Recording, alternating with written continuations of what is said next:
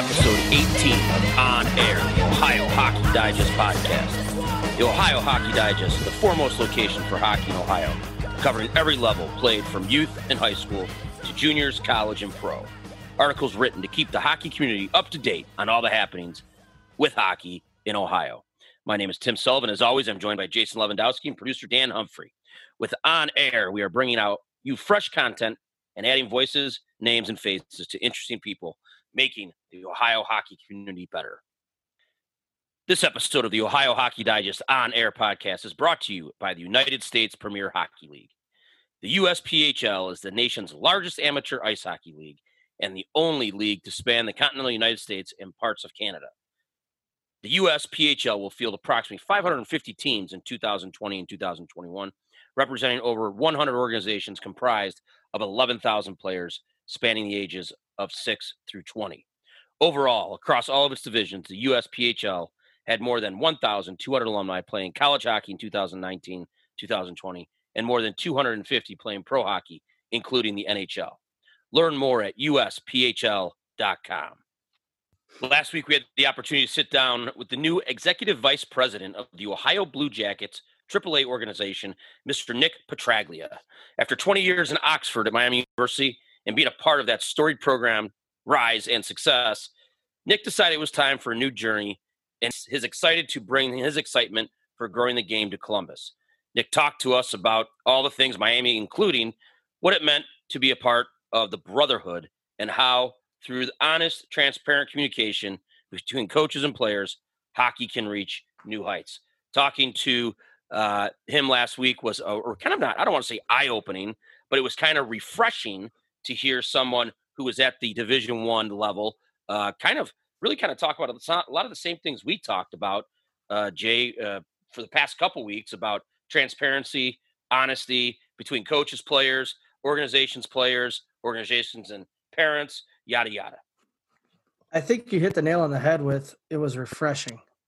You know, we sit here every week and we talk to each other about almost the same stuff. I mean, when it comes to the state of certain things in hockey, and we talk about the same things. Now we have a guy with 20 years at the Division I level, be it at director of hockey operations or behind the bench as assistant coach. He's saying the same things now, as an executive vice president of a AAA organization in Columbus. It was refreshing. It was a great interview, great conversation. I love the fact that when he spoke about honest, transparent communication amongst each other, players, amongst coaches and players, amongst all of it, including organization and the parents. It was just, I mean, he hit the nail on the head of what it's going to take to grow hockey. So there is no, behind this door, you don't know what you're going to get. Ooh, there's no lies. They tell you. And the other thing he said was cutting players we want and not taking players we don't. Right. They got, obviously, like we talked about last week, they're not up and coming. They've arrived. They're there. They're doing things. They're moving guys on throughout Columbus, be it youth all the way through high school and junior. And the fact that they are at that point, the amount of work that went in to get to that point, and now they're adding a great piece like Nick Petraglia. It's just going to be it's going to make Columbus hockey and hockey in general grow tremendously in our state. I thought one of the interesting things that we talked about, or he talked about last week, when we kind of dove into some of his job detail and duties, he was very adamant, and it's a very smart decision. That he said straight up, I'm just trying to learn the people in the organization before we kind of know where we want to go. But how do you go about doing that? We got to learn where the organization is, who's in the organization to get to the right spot. Absolutely. I mean, you can't proceed until you know where you're at. You don't know where you're going unless you understand where you came from. Right. So yeah, it was a good time. Then we went to Detroit, Jay, and we had, as we'd like to say, we'd like to stay there in Detroit, and we might have to because today we're going to bring you part 2 of our conversation with Steve Rimshaw from Warrior Hockey. Steve talked to us about his playing days in Europe, which, man, if you listened to that podcast last week, I got quite a few text messages on what a character Steve was and some of the stories he had. But, talked about his playing days in Europe, even discussed being traded and all the pros and cons of being a professional athlete. Today, we look forward to hearing about his coaching history and what we all can do to grow the game for the better. I will ask you, Jay, what'd you think of the talk last week? I already know the answer, but it was a very, very entertaining. As we both know Steve for a while, we knew what we were going to get, and we surely got it. Well, we're about to talk to a guy that was a salary dump at $800 a week. So it's Steve, man. He's a good person. He cares about the game. He's got some stories that we haven't even tapped into yet and hopefully he can get to them tonight or today rather. I'm glad people are getting an introduction to Steve Rimshaw because he is a good person. He is funny. He is doing great things in Michigan for hockey, and he has a fun upbringing along with his brother Andy, and obviously his two nephews, River and Drake, who are playing pro hockey. So he's a lot of fun, man. I'm excited to get to part 2. Yeah, absolutely. Me too. So we're going to sit down with him as our second part of that interview because it went a little long last week. We have a little bit more to talk to him about, so that's going to be our second part. This week as well, though, we'll be sitting down with the man entrusted to bring Bowling Green Bobcat high school hockey back to its prominence. After a year hiatus with a youthful core of players, head coach Jamie Ruffner has the boys back on track playing the style of hockey Bowling Green is known for. Excited to talk with Coach as well as senior captain Dylan Cox today. I look forward to them because you have for our listeners that don't know, and we're going to talk about this, you have a storied program from 1991 to 2014. In that 15-year span, they made the finals, they made the Final Four 14 times. That's insane. And then in 2018, they say, we're done. We're not going to field the team this year. But they had all the interest to bring it back. So I look forward to that conversation with him. We got a chance to play against Coach Ruffner and his Bowling Green team. And we obviously growing up were witness to a lot of the successes that Bowling Green High School had under Coach Dan DeWitt and Eddie Powers and those guys up there. I'm excited that Bowling Green's back.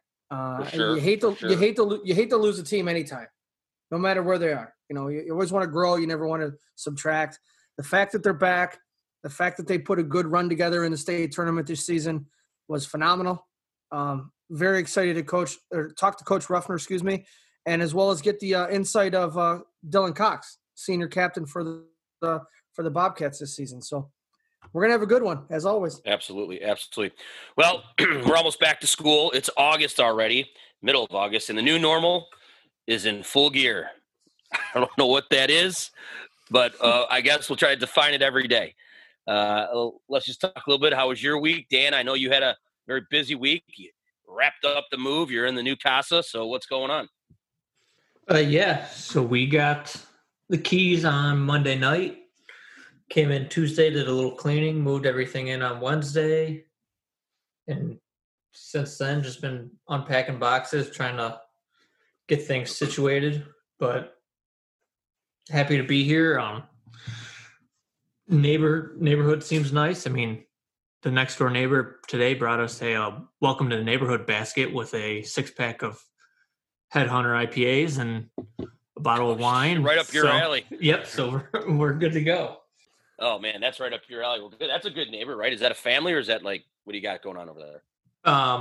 So our two neighbors on either side of us are older retired couples, but they've lived here the whole time. So across the street though, we got another younger couple. They have 2 kids, another 2-year-old. So there's kids riding bikes all over the neighborhood. So hopefully Emmett will be making some friends here soon. What's it? I guess now the question is, since we can't have the online auction because one, management refuses to get back to you. All right. I'm just going to call it out. And 2, they left nothing. So the next best question is, when is the housewarming party? We were just saying today, maybe have a a Christmas party. Oh, okay. So, because by then we should be, pretty much settled and have things painted and stuff. But again, it's gonna depend on this whole coronavirus situation and what's going on there. Yeah. Love, what about you? A good week for you? Yeah, same old, same old. We have, we have 2 fawns that bed down in the backyard. And then this afternoon, I was in the yard and a family of turkeys.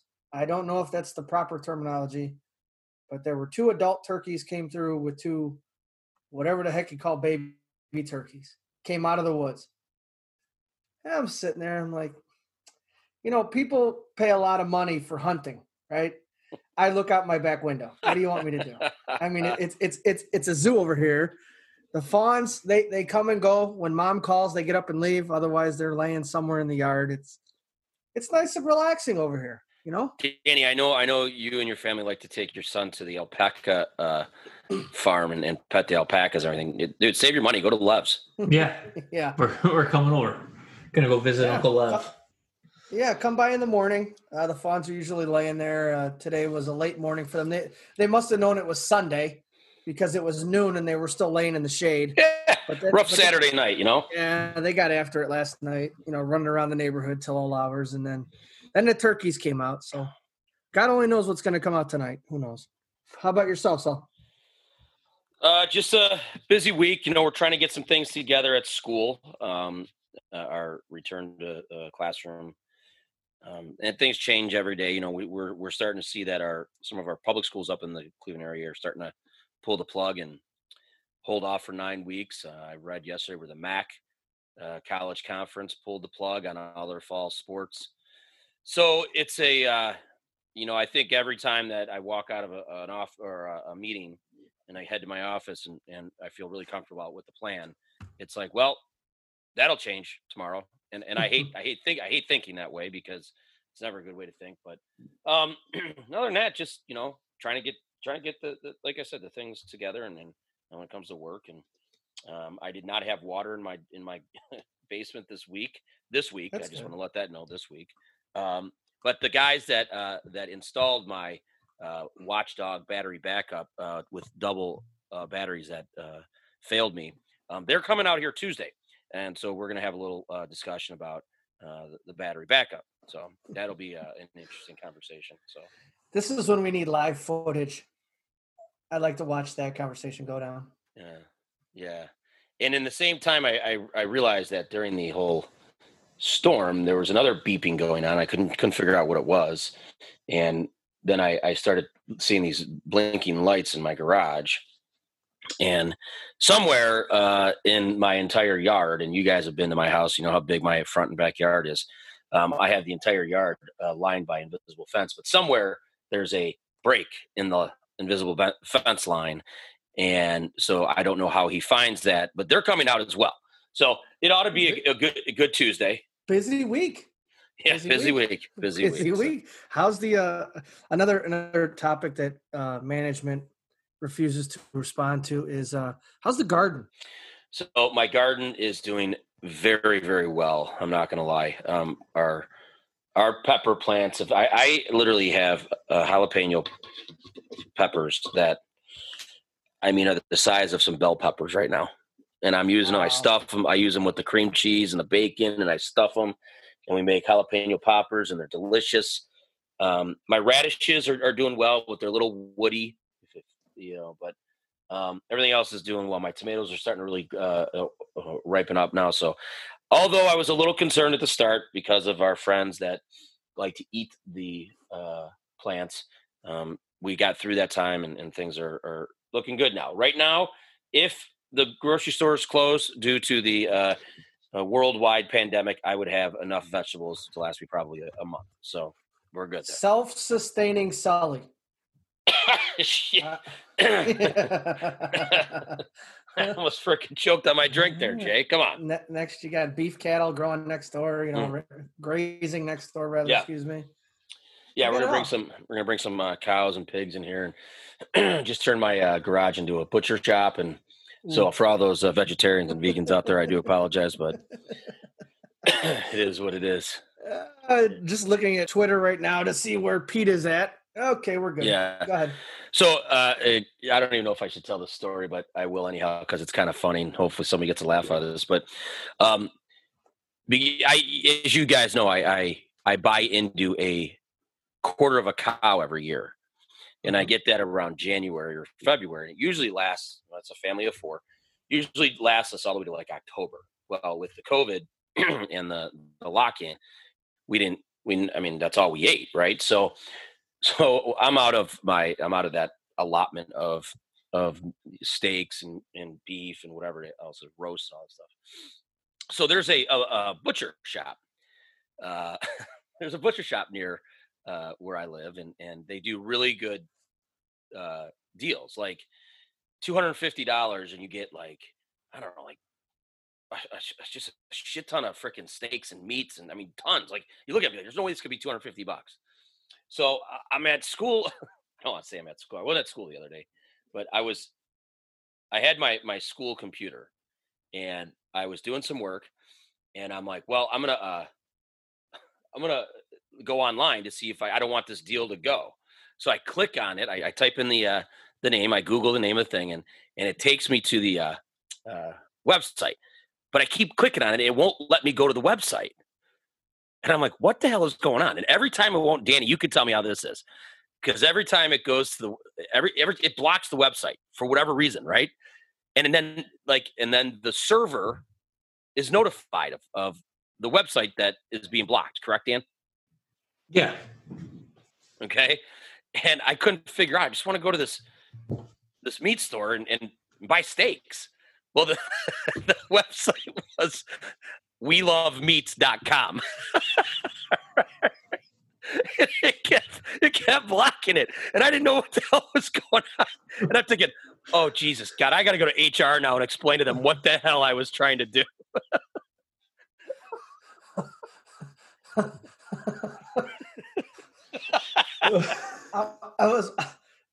I was wondering why there was a text that said, "How do I delete browsing history?"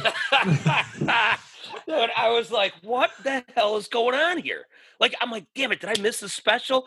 Did it go away? And then it kept coming back, and I'm like, oh, no. No. And I tried to click on it like 3 times before I figured it out. Oh, I love it, dude. Anyhow, Good stuff. as this wise person, this wise old man once said, stop. What is that? The phono you're looking at? Oh, yeah. Oh. You looking at the hub too? No. I'm just trying to get the special. No, I was just trying to get the summer steak packet. That's all I was trying to get. Yeah. So Cubs win. Well, Cubs win. Cubs win. Well, we've got 3 fun guests to get to today. But before we do, let's not be indecisive. Let's get right to the digest to see what's making news in the world of hockey.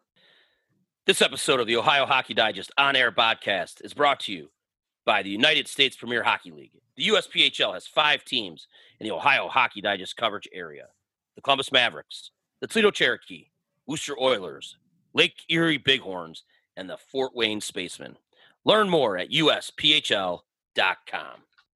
Ohio Hockey Digest is looking for writers to help cover the great game of hockey in and around Ohio.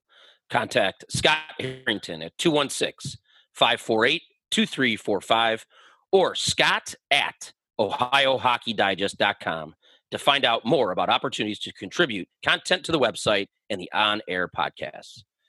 We are taping the show on Sunday, and later this evening, the Columbus Blue Jackets will play a 5th and deciding game in their play-in series against Toronto after the Maple Leafs came back to win Game 4 in overtime. Toronto scored 3 times in the last 4 minutes to tie the game, then won it on Austin Matthews' overtime winner. Elvis Merlinkins, who stopped all 21 shots in relief to spark a comeback win in Game 3, made 49 saves in the game for the Blue Jackets and shut out the Leafs for the first 56 minutes and 3 seconds of the game. But things fell apart quite quickly late for Columbus. The challenge for the Jackets will be to see if they can continue what they did for the first 56 minutes of the game and not let the late collapse rattle their confidence.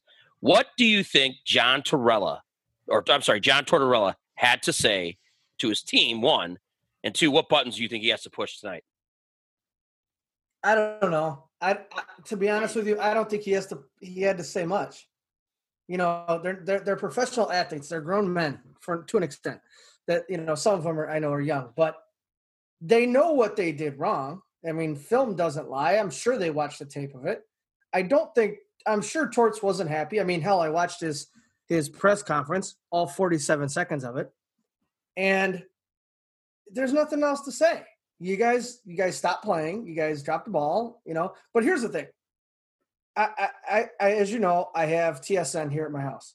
So I'm watching TSN after that game, and you'd have thought they were planning the parade down Yonge Street in Toronto. And my problem wasn't that they beat Columbus. Okay, it happens, whatever. Columbus fell apart. Toronto finally decided to play. You know, what did it say? 56 minutes of that game, Columbus controlled the play. Toronto all of a sudden got momentum and decided to play. The Stars played. I mean, Austin Matthews, I think, assisted on all three, or had the game winner and assisted on two others. Tavares scored one of the goals.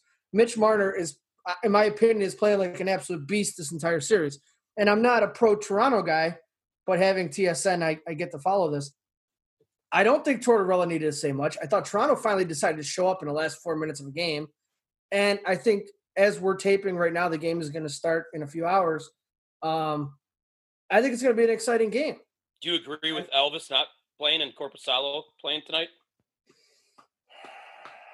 I'm not 100% sold on that, but, you know, obviously those guys, you know, Tortorella and his staff know a lot more about their goaltenders than obviously our armchair does. So I don't know. I don't think it was Elvis that was the problem. I mean, yeah, there was a couple he should have had. I mean, well, I think the comment was he's unfit to play. Yeah, he was deemed unfit to play. So whatever that means. That's a level of mystery that the NHL's been playing with since this all started. So we don't really know if there's anything truly wrong with him. I think they have two excellent goaltenders. They got a 1 and a 1A. I don't think it's going to be a problem. Korpisalo didn't play poorly at the start of the series. No. You know, no, that's like one of those mysteries. Like the guy blocks a shot in his ankle, but yet on the injury report he's got an upper body injury. Yeah, you know. Yeah. I mean, yeah, unfit to play. What does that mean? He's tired. He's got the sniffles. He might have COVID. We don't know. They're not going to tell you. But yeah, I mean, it's tonight's going to be exciting. I mean, this whole play-in round, including the round robin stuff, it's been a lot of good hockey, man. It's been fun. Right. The loser of Game 5 between Columbus and Toronto will go into the drawing for the number 1 overall pick in the 2020 NHL entry draft, along with Pittsburgh, Edmonton, Winnipeg, New York Rangers, Florida, Nashville, and Minnesota. Again, by the time this podcast airs, we'll know who got the pick, as the drawing is Monday and we will be live Thursday. So we will have to talk more about this next week. But guys, what are your thoughts on one of these teams getting the top prospect, Alex Lafreniere, instead of a team like Ottawa or Detroit? Well, we talked about this a couple weeks ago, and I think I'm not quite sure how all this goes down, and I really have to dive into the procedure of this, but it is kind of, I don't know, you look at a team like Detroit, and they might not get a higher pick than a team like Pittsburgh. Right? I mean, it's just someone's got to justify and explain that one to me. Well, I don't understand how two of the last place teams in the National Hockey League are not picking in the top 5. I'm sorry, top 4. I believe Detroit has number 4. Not that they aren't going to have an excellent option, but just imagine this. Just think about this for a second. Starting at center, Connor McDavid. On the wing, Ryan Nugent-Hopkins. On the other wing, Alex Lafreniere. Yeah, right. Stop it. I mean, and the thing is Edmonton was bad for so long that they had how many number 1 draft picks? I mean, hell, I think they even traded some away already or released or waived some in the process. They've had so many. But, boy, how does the team that's in the basement not get the number one to continue to create parity? Right, and that's what it's all about, is the parity of the National Hockey League, right? Yes. I mean, it's not like, and again, no dig on the NBA, but the NBA, you know who's going to play in the finals every year. You know that before the season even starts. You know, there's really no surprises in the NBA. True. True. In some of these other sports, there's a lot of parity there, right? Yeah. So I think with the NHL, they need to continue to do that. So I agree. Some recent advancement news: former Cleveland Baron Phil Cattell will play junior hockey in the Tier 2 North American Hockey League next season. Cattell, who played for the Connecticut Junior Rangers in the NCDC last season, has signed with the NAHL's New Jersey Titans. Cattell from Cleveland Heights played with the Barons all the way through U18. Goaltender Drew Donahue of the Prowler Hockey Association has signed with the Columbus Mavericks of the United States Premier Hockey League. He considered a few other Tier 3 junior programs, but in the end, the Mavericks just made too much sense. Here's what Donahue had to say. I really decided to go with Columbus because, one, I feel like they have a really good program, great goalie coach, close to home, and just felt like it was the best fit for me. The Prowler Hockey Association is a USA Hockey Mid-American District sanctioned high school club hockey team participating in the Ohio Scholastic Hockey League, the OHSL. Donahue is not the first player to make the jump from the OSHL to the USPHL with the Mavericks. He thinks USA hockey programs are an under-tapped market for scouts. Everyone in that league, I feel like no one really gets noticed just because almost like the backdrop of Ohio high school hockey, everyone in that league is always working hard just to better themselves to, make it to the next level. And Cincinnati Cyclones broadcaster Everett Fitzhugh was hired by the NHL's expansion, Seattle Kraken. Fitzhugh, a Bowling Green State University grad, has also called games for the Falcons and the Youngstown Phantoms. He is believed to be the first African-American play-by-play broadcaster to be hired by an NHL team. With the threat of the NCAA season starting late, or not at all, we're starting to see college hockey players explore professional options.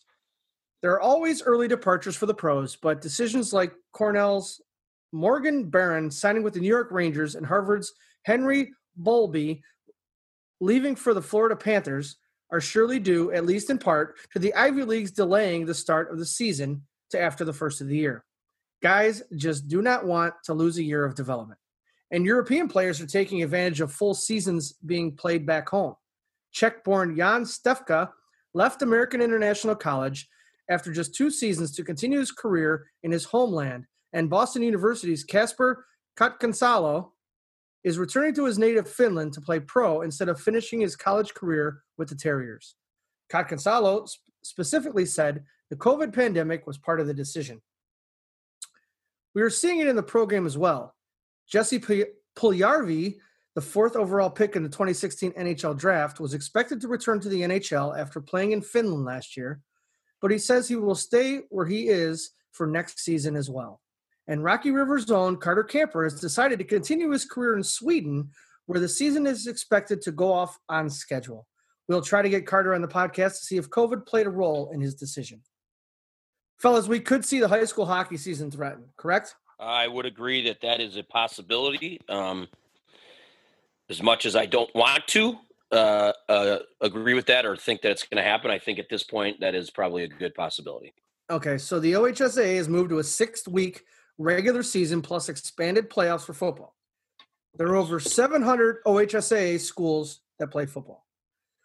What happens when there are positive tests after week 1, even if it is in a small number of schools? Does the whole thing start to fall apart? Well, I would hope that there is a protocol for that and that it wouldn't fall apart. Let's really call it what it is. The kids are going to get this. The coaches are going to get this if they already have not, right? So the procedure of what happens when somebody gets it should be no different than the procedures put in place that if a student would get it and they would have to quarantine themselves for, it's now 10 days, I understand, quarantine themselves for 10 or 14, whatever they say, and then move on. And if any of those kids that were around the affected person or coach or player has symptoms, then they have to do the same themselves.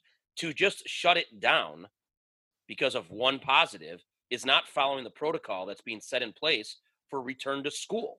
So why does that have to change for return to athletics? I don't disagree with you. I think that, and this is personal, my personal opinion is that we're not seeing any sort of decisive actions. They waited, I believe they waited till past August 1st to make the decision on football. Yeah. They're going to go ahead and wait until probably about, I don't know, Thanksgiving to decide on hockey.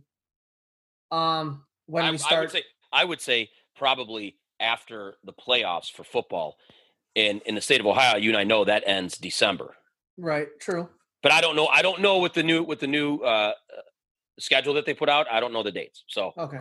If this was a normal situation, I think they end the first week of December. Okay. So I don't understand why nobody takes the lead and says, okay, here's what we're doing. Here, with the whole going online and virtual for 9 weeks, it drives me bananas because schools have worked so hard to be able to get the kids back into school. So they've done all this work, and now, okay, we're going to go virtual. Well, you just opened the window and did what you did out the window with all the work that went in. So let's back to sports.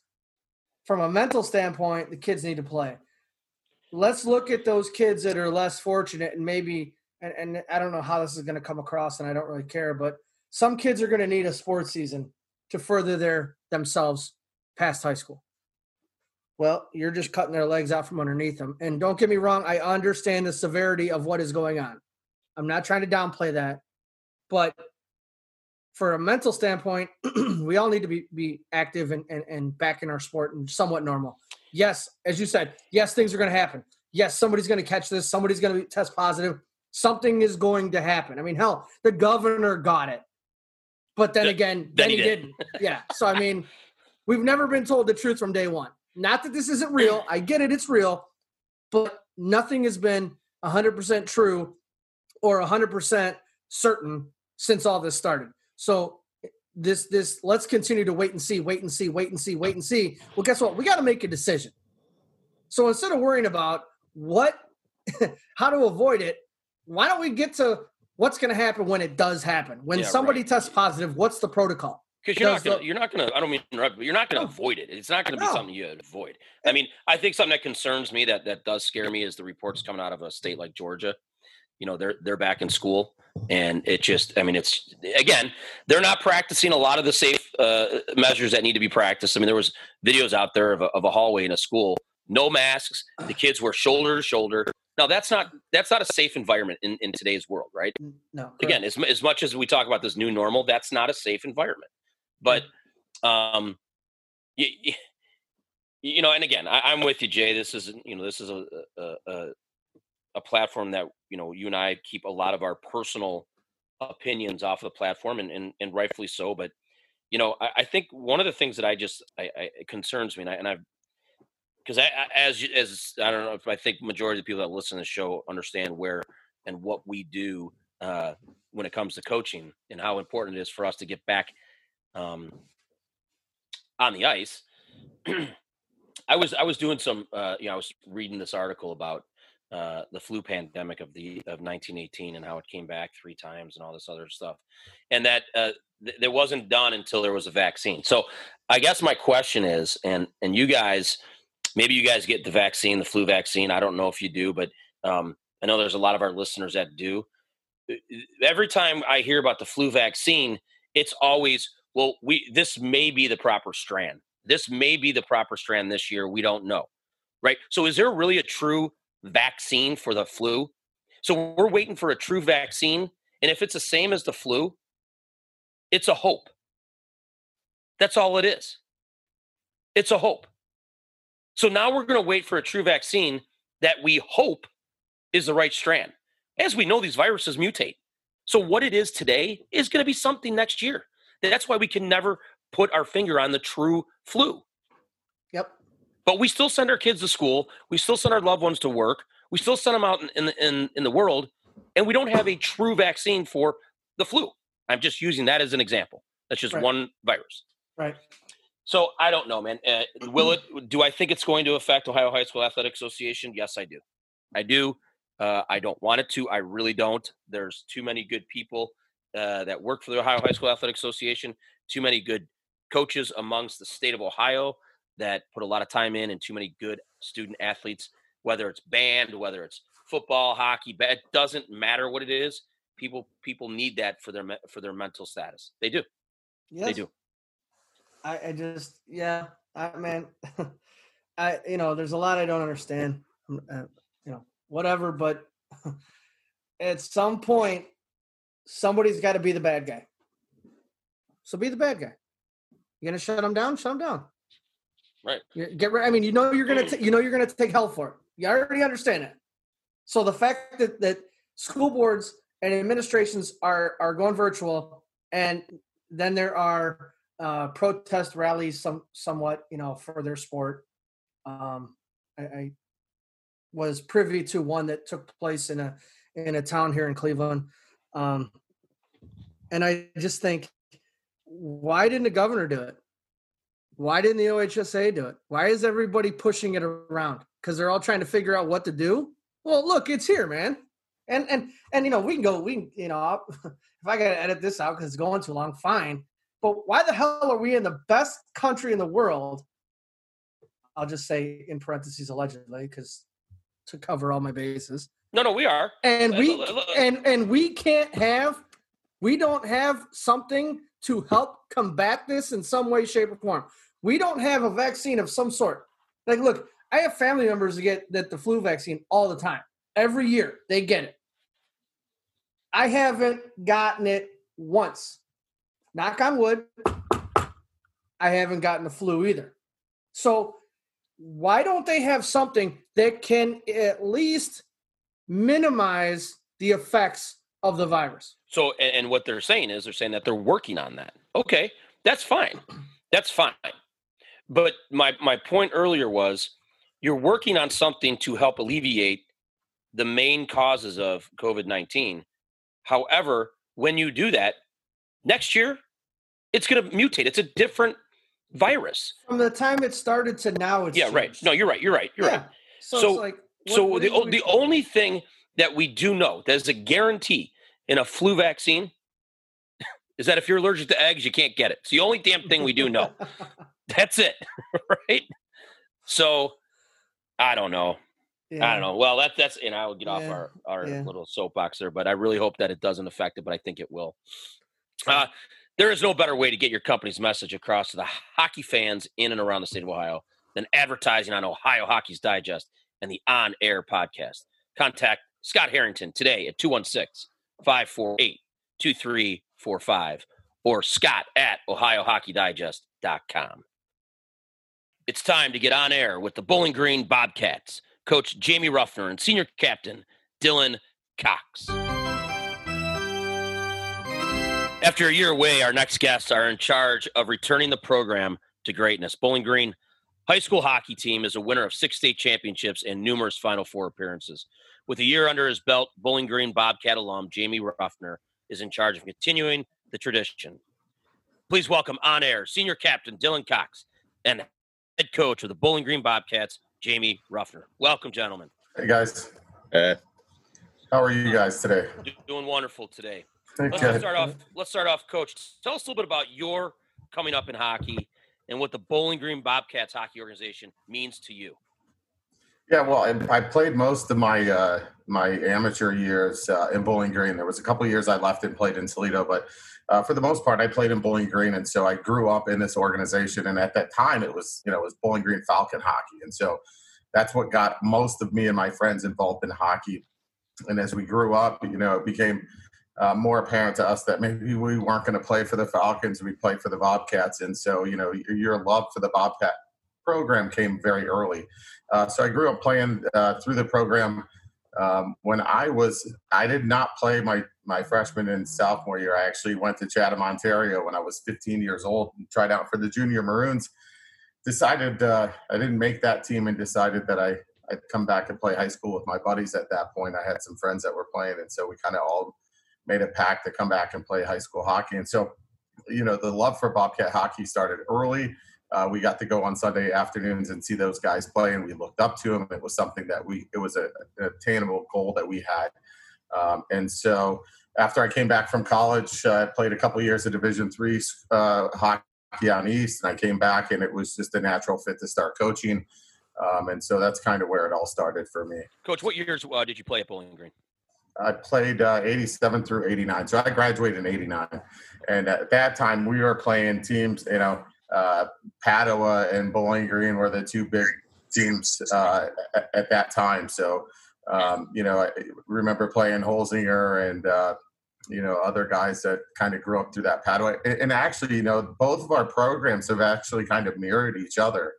The last couple of years they were down a bit. They didn't go away for a year like we did, but they were down a little bit. They're very young, and I think they're kind of an upcoming team in that area too. So, so I graduated in 89. That was back in the good old days of hockey. Yeah. Back the old clutch and grab days. Yeah, back when you could still do that. It was funny because I was listening to the podcast with Varga, and he and I almost played together on Team Toledo. And that was the same year that I decided to come back and play for the Bobcats. But I remember him talking about how, you just needed to show up to training camp, right? It wasn't like it is now, even for our high school levels. I mean, we do more training at the high school level than, most semi-pros or pros used to do back in the day. But it was funny. So, it goes back a long way, but all good times in the mid to late 80s. So, Coach, you when you started your coaching, you went through the youth levels for many years. And when the coaching position became available at Bowling Green and you were selected, what was the first thing that went through your head?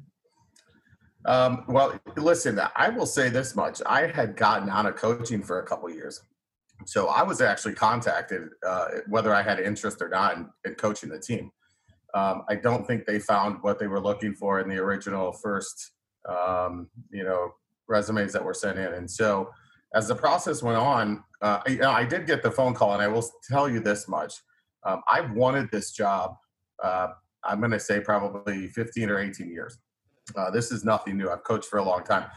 And, for me, playing in the program and then coaching in the program, you wanted to become part of it at some point. Well, we had a Hall of Famer in Dan DeWitt here for 27 years, and he was pretty much going to run the helm as he saw fit. But, bottom line is, when I got the call, I thought about it for about 5 seconds. I told my wife actually that I called her first, but I had already answered that I would take that I was interested in the job anyhow. So young Dylan, pay attention to this, young Dylan.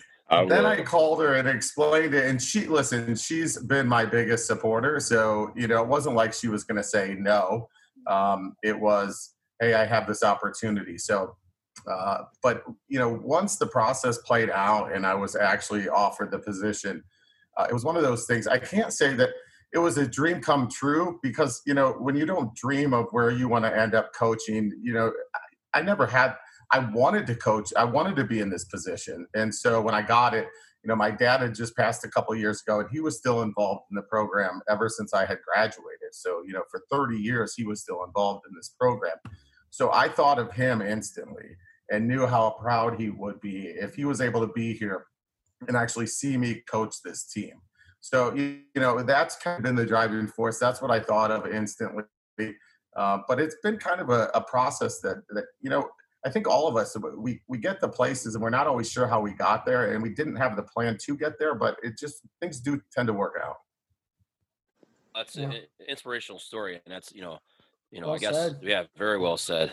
So, Dylan, for our listeners that don't know or are just learning about Bowling Green hockey, Bowling Green hockey has a tremendous tradition, and we're going to talk about some of the successes that Bowling Green Bobcat hockey had, and those that are around the hockey world know that tradition. So we were all kind of a little shocked when we heard that the team was going to go away for a year.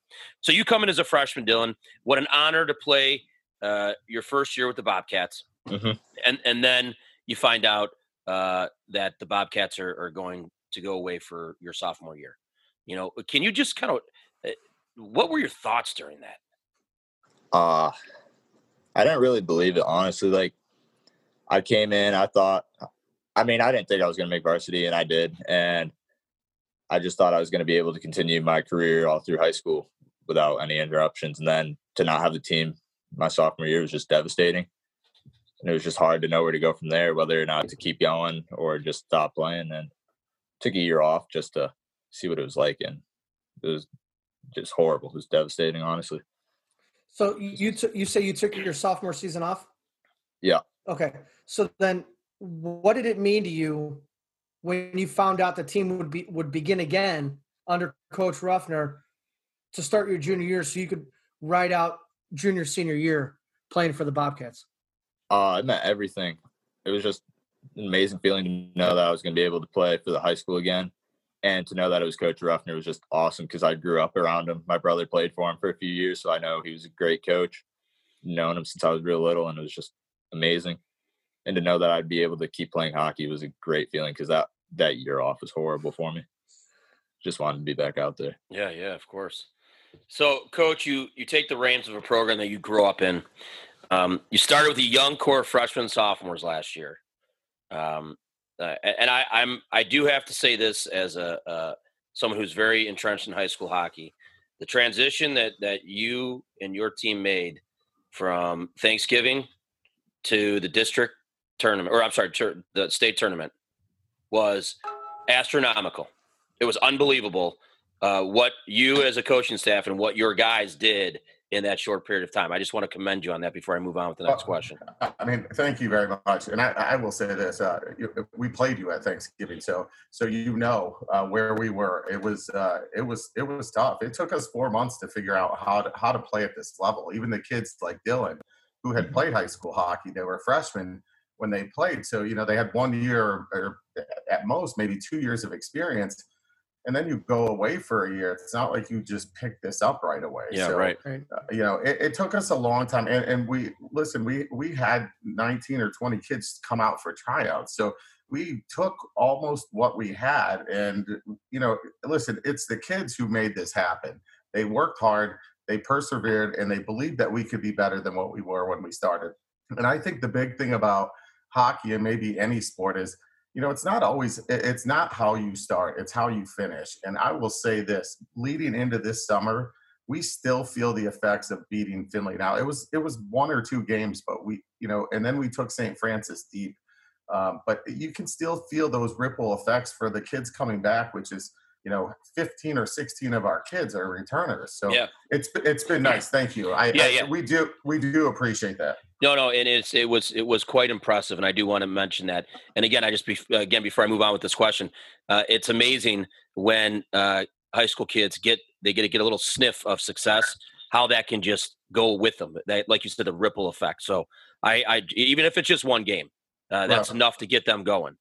Well, it was a culmination of the month of February that it really took a turn. So it wasn't just the culmination, I guess, was that one game beating Findlay, and then really having a chance against St. Francis all the way up until the 6-minute mark of the third period.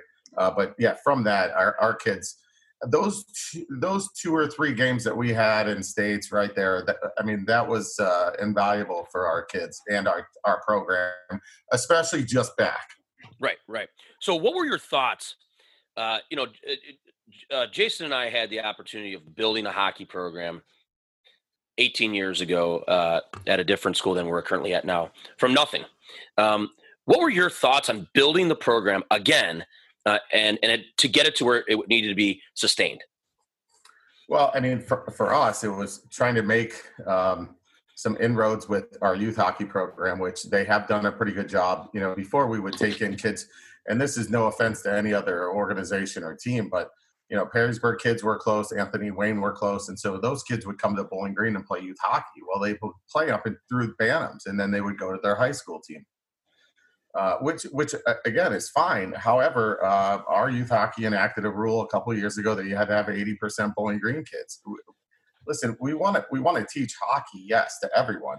However, we're Bowling Green youth hockey. So our focus has to be on the end of the line for Bowling Green youth hockey, and that is Bowling Green high school hockey. So we have to take care of our own. So that was one thing that we were able to kind of get under wraps. With the kids in the organization and the program of what it's been, we don't want to rest on, the past histories or anything else. This is all new. But it's recycling those kids, making them aware that, Bowling Green is a destination. It can be a destination again. It's working hard. It's showing the kids at the lower levels that, you do your best, you come out, you work really hard, you'll have a chance. And I think our young kids showed that this year. And I think that it will continue to evolve as time goes on. Starting a program, it wasn't from scratch. I will say this, it helped that our name was Bowling Green. But even with that, I had a hard time trying to get a full schedule last year. Teams get into tournaments, teams get into, home and away series, and it makes it difficult for somebody to kind of crack that. So the Bowling Green name helped.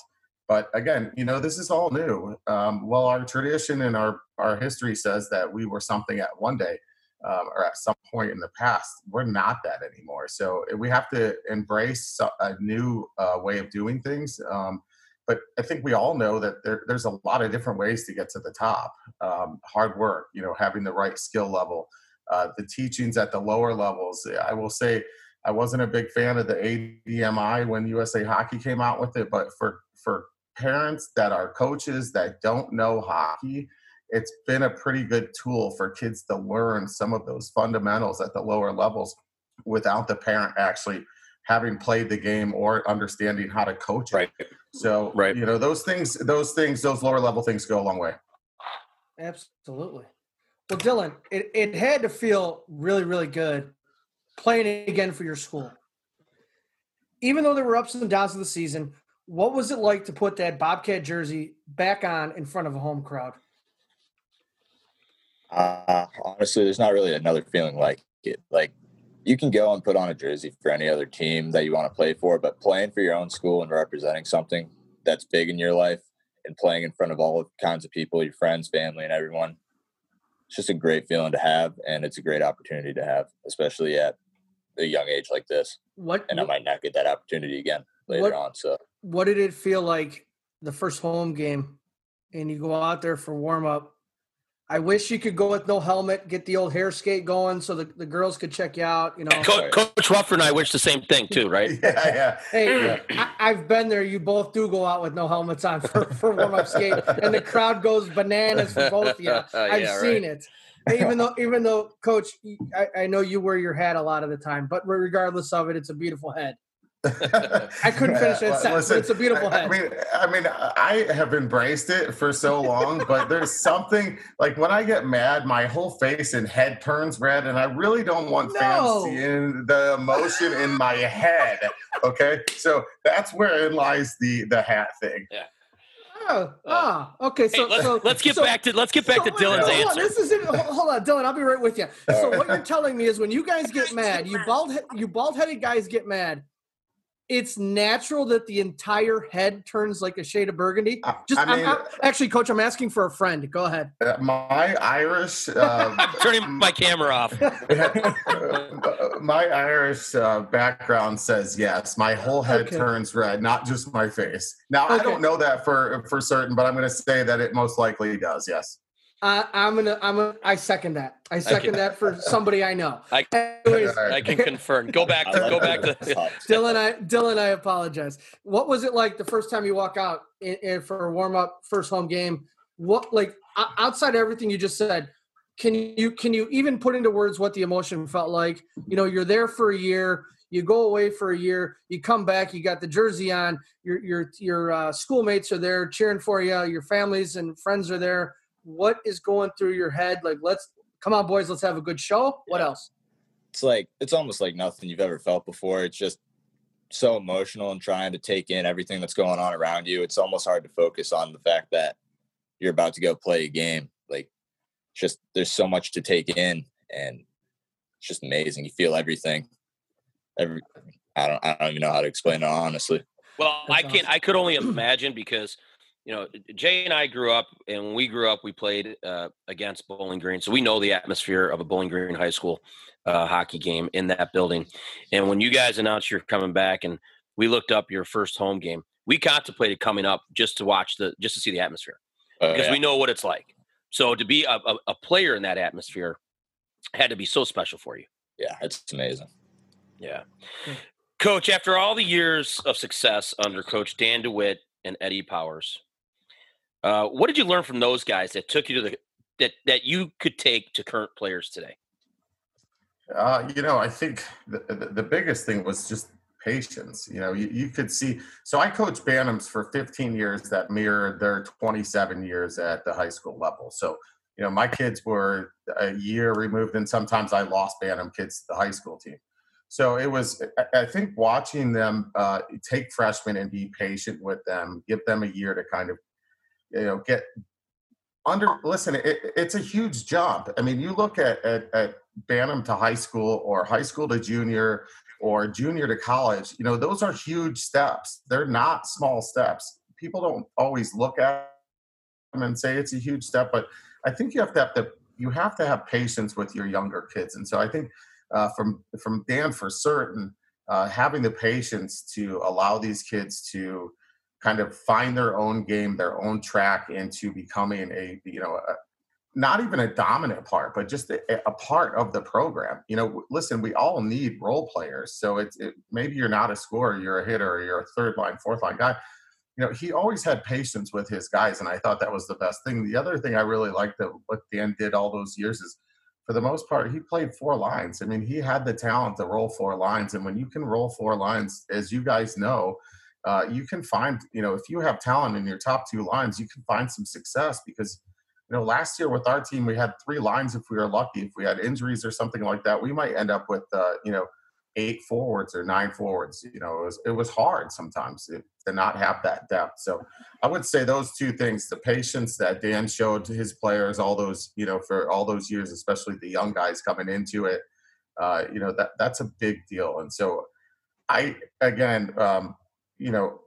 my Irish background doesn't allow me to have a lot of patience, and you can talk to Dylan about it. Yeah. There were times where my patience was very, very thin, but I think, again, much like the players, the coaches found kind of their niche in this whole season last year, and it allowed us to learn as well. And as you guys know too, both of you, every day we learn as coaches, and if we're not, then we're kind of going backwards. It's no just stop. It's either forward or backward. Yeah. That's it.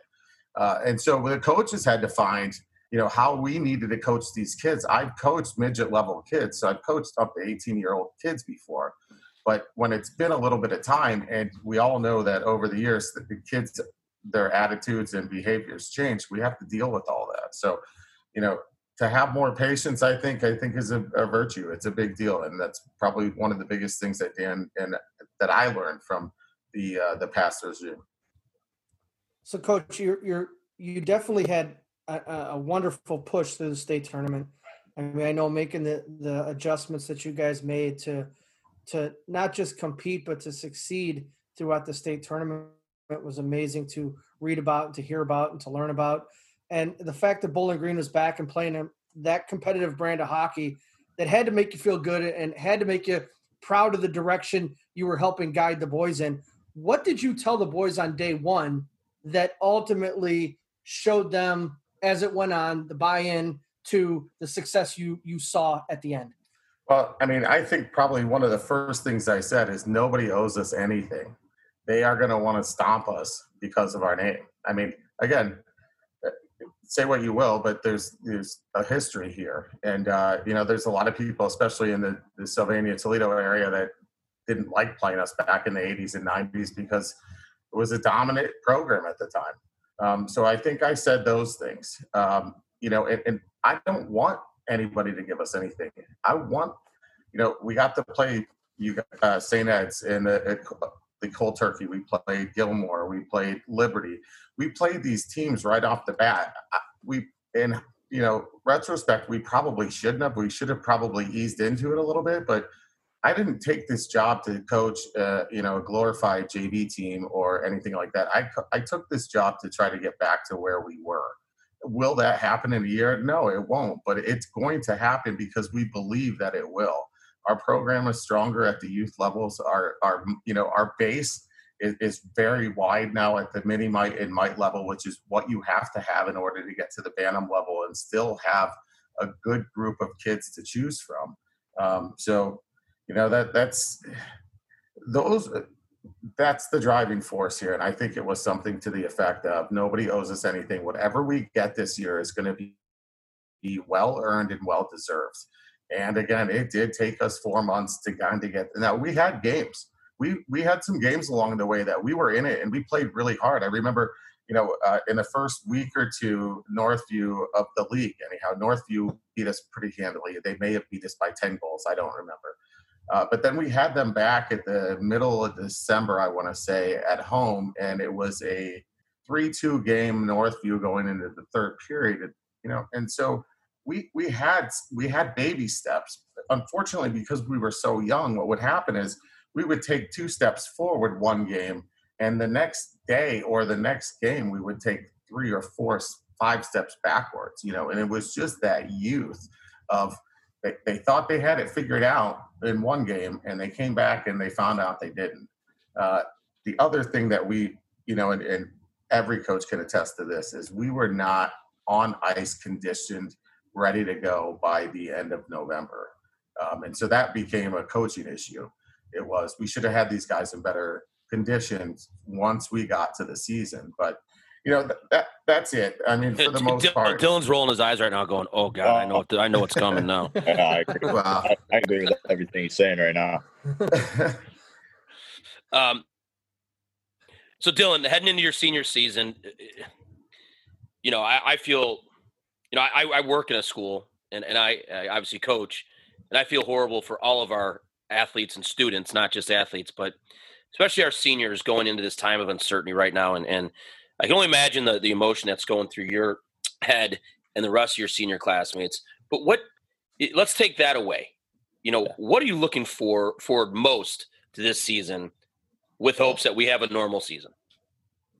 Well, last year we had a rough time winning games last year, and that's not always the main thing. But this year, I really hope we can be super competitive, win more games. Like, we didn't win a game in the league last year until playoffs, and this year I'm hoping we can make a statement and win a few.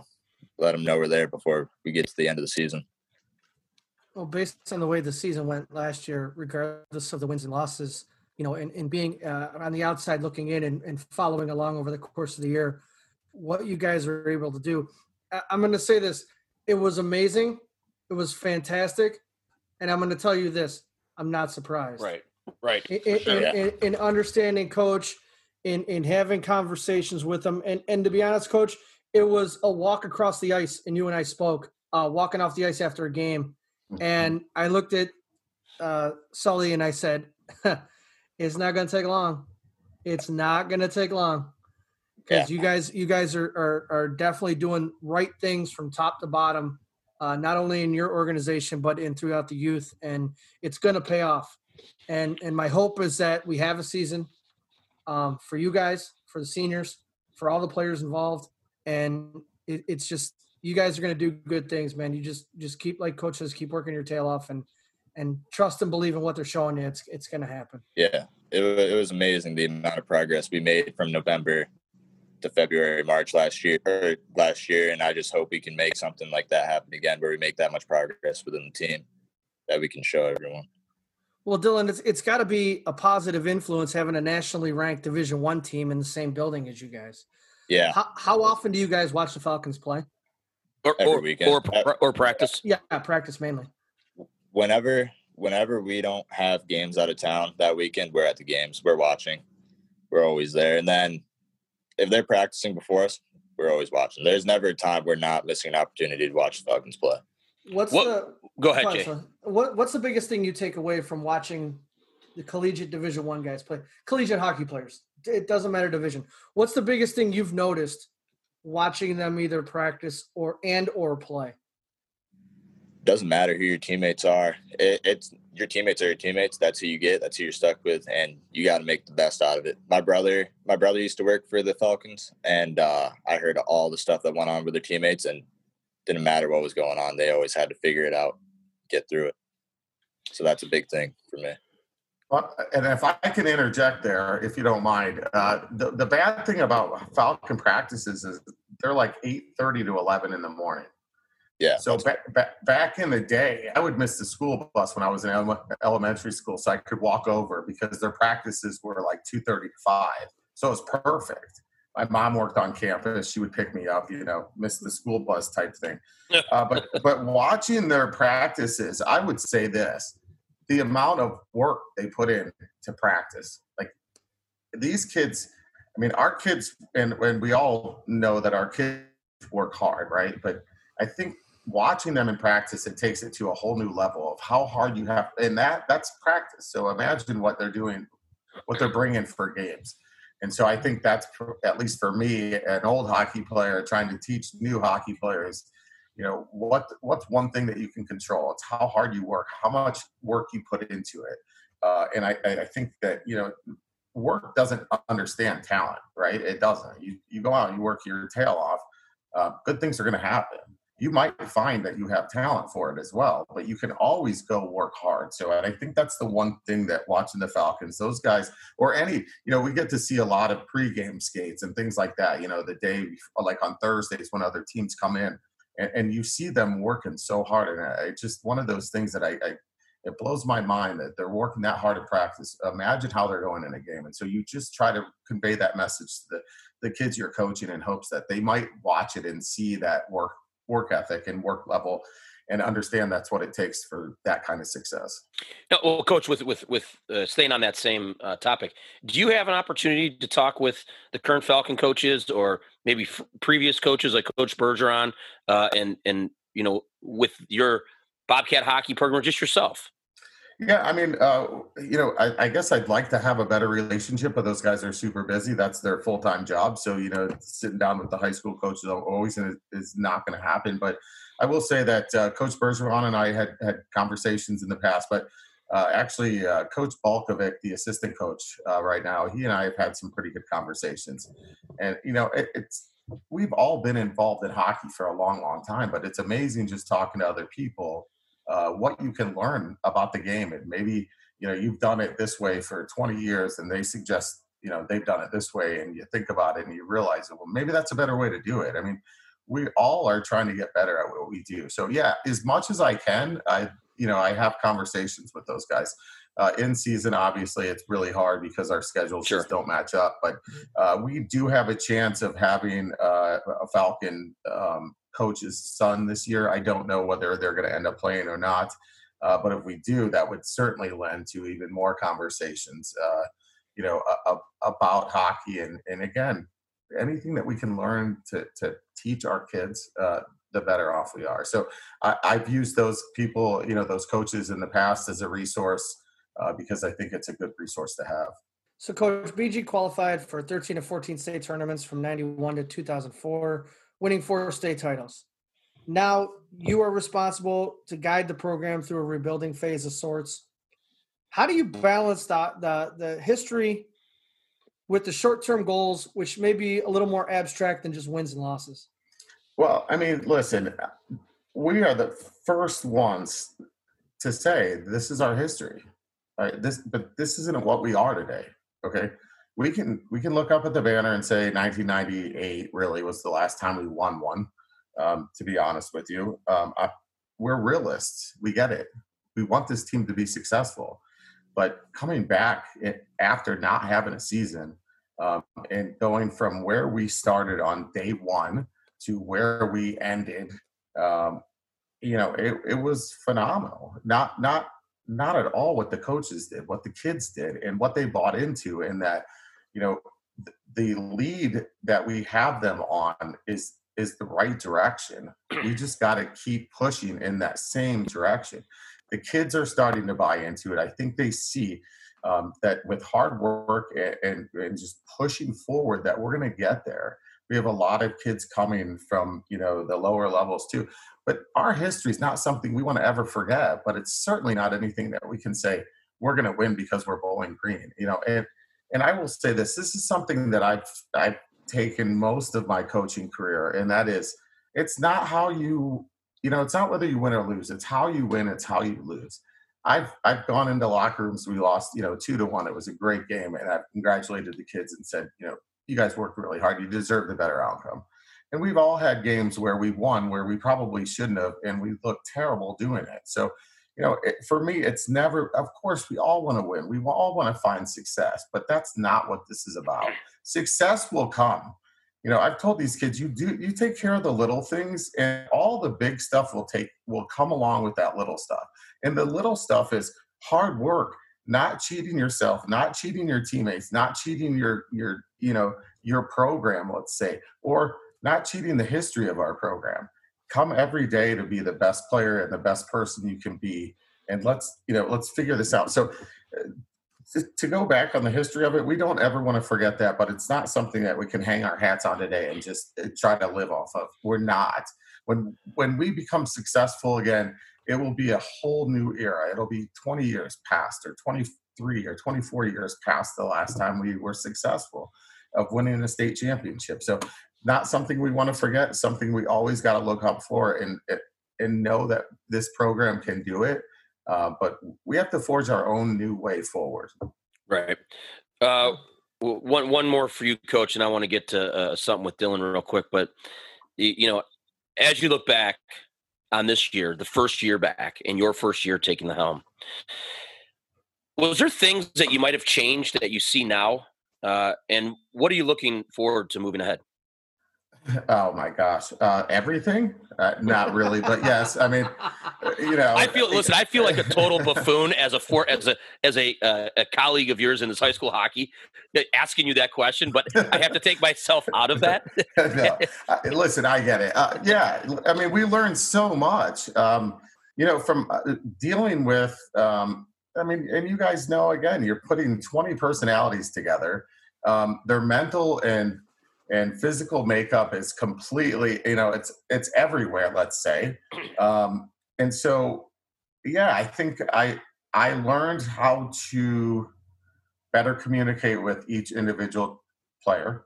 I think that we also learned that by having film on Saturday mornings and getting together as a group, not where we're skating, not where we're working out or conditioning, we just get together, we have breakfast, we watch film, we break those things down. That's something we learned late in the season, and I think that it was part of our success later in the year was that we got to watch ourselves and not just what we did wrong, but what we did right too. And so I think those are the things I learned that we cannot. I guess probably the biggest thing was the communication with the players, sitting down and having individual meetings with people. Because we were young, we didn't have any captains last year. This year, we're going to have captains. So that's something that's going to be completely different moving forward, is that we're actually going to. So if we didn't teach the players about our program last year, the coaches, that is, the players didn't never learn from each other, because besides Dylan and two other players, there was nobody else that was there in the program. So with that being said, Coach, I do have to say this. With that being said, we do give all of our credit to our kids, and you know that as well. I've heard it from you, and I agree with you. But in this situation as well, you guys, you and your coaching staff, had to lay that concrete down for them to learn. So I will say this, I'll give 95% of the credit to the kids, but everyone also ought to give you and your coaching staff a lot of credit too for putting that solid concrete down for them to learn. Then what they did with it was on them. So I just want to get that out. Well, and I appreciate it. And Dylan can attest to this. Dylan and I had a numerous run-in or two on the bench, but we learned from each other, I think. And I think Dylan. Those are called conversations, Coach. Right. But I think Dylan can attest to this too, that we both learned from each other. I mean, and again, I'm not past. I'm almost 50, but I'm not past the point of saying an 18-year-old taught me something. All right? I mean. Because if we are, then we're too set in our ways to learn to move on. Right. And so I would never, ever say that. I learned stuff. I will say I learned more about the game of hockey coaching it than I ever did from a coach playing it. Right. And so, I want to take what I'm learned and give it to these players because I'd never had that growing up as a coach. We always used to have, we'd maybe have a coach for 2 years, and sometimes it was a Falcon, ex-Falcon, and things like that. So we never had that consistency. And so I'm learning, they're learning. But, yeah, moving forward, I mean, I think that if you can have a good working relationship with your student athletes, there is a respect that goes back both ways. You guys, it's amazing what you can do if you set your mind to a goal and you work hard. It can be obtainable, but it can't be with just the kids or just the coaches. It has to be a conjoined effort to make things better. And I will say this much: the kids, maybe to a man, they tell you they didn't buy in, but they bought in to a certain extent, or we wouldn't have ended up the way we were. And I wouldn't have the feeling I have throughout this whole summer and off season moving into the fall. If we have a season, I am extremely excited for this group to see, because I want this group to look back, not just this past year. I want them to look back 2 years when they look back and say, look what we've accomplished. Because 1 year is not enough. You have to take the whole ball of wax. And our kids are good like that. And you guys know, coaching high school kids, we have good, smart, intelligent kids. I just want to get back to that video thing real quick. And then, Dylan, I want to talk to you one last question before we end it. The Toledo Walleye head coach, Dan Watson, was on our podcast a month ago or whatever it was. And when you said you started to watch film on Saturday mornings, and, it's great to get the guys together away from the rink, have some breakfast, watch some films. They would do a thing called, I don't know if you guys listen to this podcast, but they do a thing on Tuesday. And they would call it Truthful Tuesdays. And they would show the film, and it would be truthful on what people or what players failed to do or what they did right. You know what I mean? And right. We talked a lot in that podcast. And to our listeners, if you want to know the importance of film in today's game, go back and listen to that, because Dan does a really, really good job on explaining it. And it could be done at the highest pro level or the squirt level, right? Doesn't matter. So Dylan, moving on, this is going to be, we're going to have a year. I'm going to play positive here for you. So what do you want? If you had what you do now, have the forum, what do you want the people in the state of Ohio to know about Bowling Green Bobcat hockey coming up this year? I'm going to let you end this interview with what you want people to know about Bowling Green Bobcat hockey. Oh, we'll edit that one out. Yeah. I don't know. Honestly, I want them to know we're here to stay from now on. We're not going to be gone again. And if for some reason we do, we'll be back again, better than ever, of course. We're not going to give up, no matter how stacked the odds are against us. We're always going to fight hard for what we want the outcome to be. And even if it doesn't come out to what we want it to be, we're going to work hard to get there. And our comeback will always just be greater than our setbacks. Cool. Very well said. Very well said. Like it. Very well said, young man. Any shout outs to your friends? Just the guys on the team. There you go. Well, Dylan, thanks again for taking your time coming out and chatting with us. Coach, always nice to see you. Thanks for chatting with us again. We look forward to seeing you guys in a couple months. Again, I'm being optimistic here. Yes. And looking forward to continue to follow your great success as you worded this, not a new program, but a rebooted program. So we look forward to watching that. Thanks for coming on, guys. Appreciate it. Hey, thank you, guys. Appreciate it. Buckle up, folks. We now bring you part 2 of our sit-down with Steve Rimshaw from Warrior Hockey. So, Steve, you're doing some coaching now. You're coaching little kids. You talked about coaching your own kids now. What got you into leaving? Obviously, we know what got you into leaving playing. What got you into the coaching side of hockey now? I think just the biggest thing about getting me into the coaching is, I think I kind of touched on it last week, was just giving back to the game and hopefully having a positive influence on some young kids out there and their passion for the game as well. So I loved, obviously loved the play. I loved the whole X's and O's part of the game as well.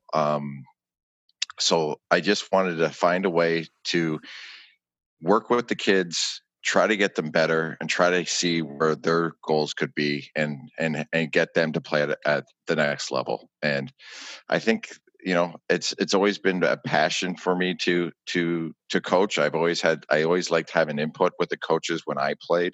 I always liked playing for coaches that were very personable and would interact with their players, and ask for feedback. So it was one of the things that, like, when I got out of hockey, I was presented with an opportunity to coach, and I fell in love with it right away. And just to have a kid, you explain to a kid, hey, go post up on that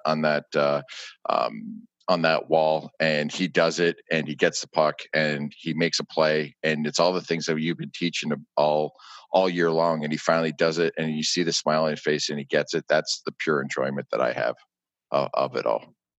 All right, so Steve, you're into coaching. How do you think the landscape of hockey's changed since from when you played and were receiving instruction to now that you're coaching and giving instruction? I think it's changed immensely.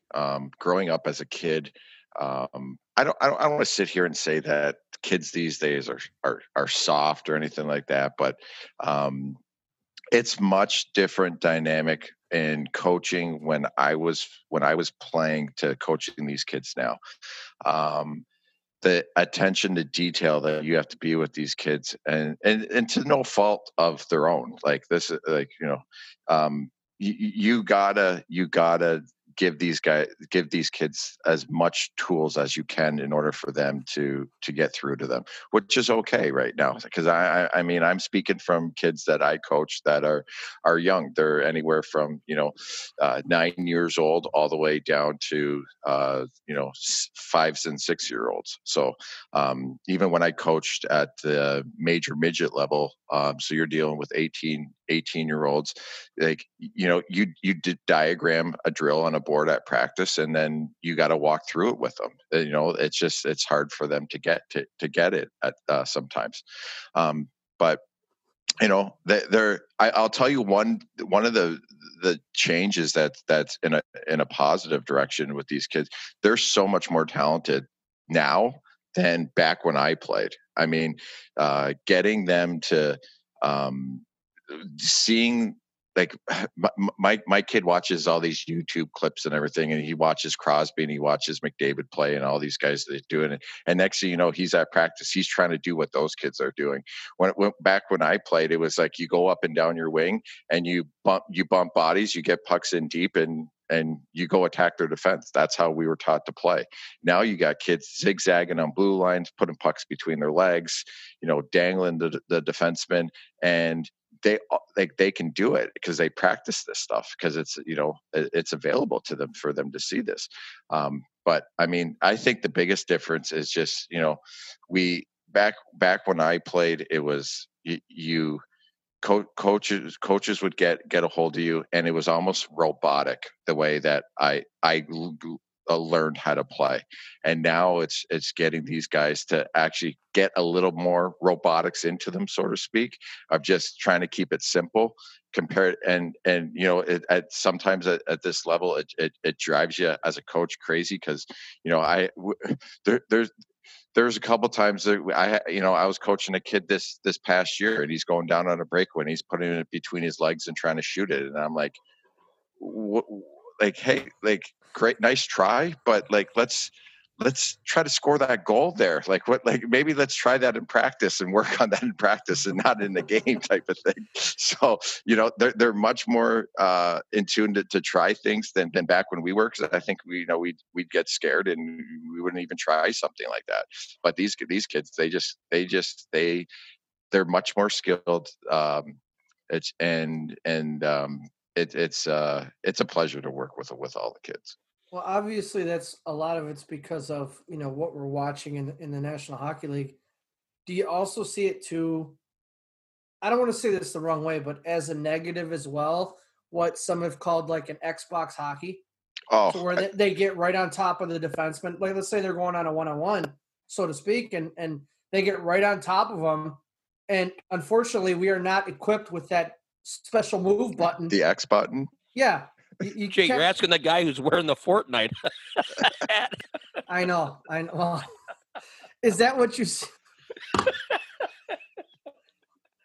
But do you see the Xbox moves? You know, where they hit the X button, I guess, and they try to do that right on top of a guy versus, you know, it's almost a gift and a curse that they're seeing, you know, the ridiculous stuff that McDavid's doing, which is phenomenal. And even Marner and what's his name? Austin Matthews, as well as Crosby. But you watch Crosby's game, Crosby's more he's got those things, but he's more of, I don't want to say an old style of game. Crosby's more grinding than I watch McDavid knock a puck out of the air, waist level, then chip it up over the defenseman's stick, then come in on top of the crease and shelf the goaltender. I'm like, gee, but here's the thing, though. It's called creativity, right? When we all grew up, creativity was in your backyard going, I'm going to win this Barron Cup or this whatever, this state tournament. You know, we never got to watch that stuff on video, so you had to be creative yourself, right? Correct. So, and I'm with Jay. And what do you think about? Do you think just watching the YouTube videos and emulating that is taking away some of the personal creativity that kids are missing? Yes, I think, like, it's all great to see these highlight reel goals and see these guys that take the puck and do a spinorama around one guy, great, deke through the defenseman's legs and go toe drag shelf, and then you sit there and be like, wow, how did he do it?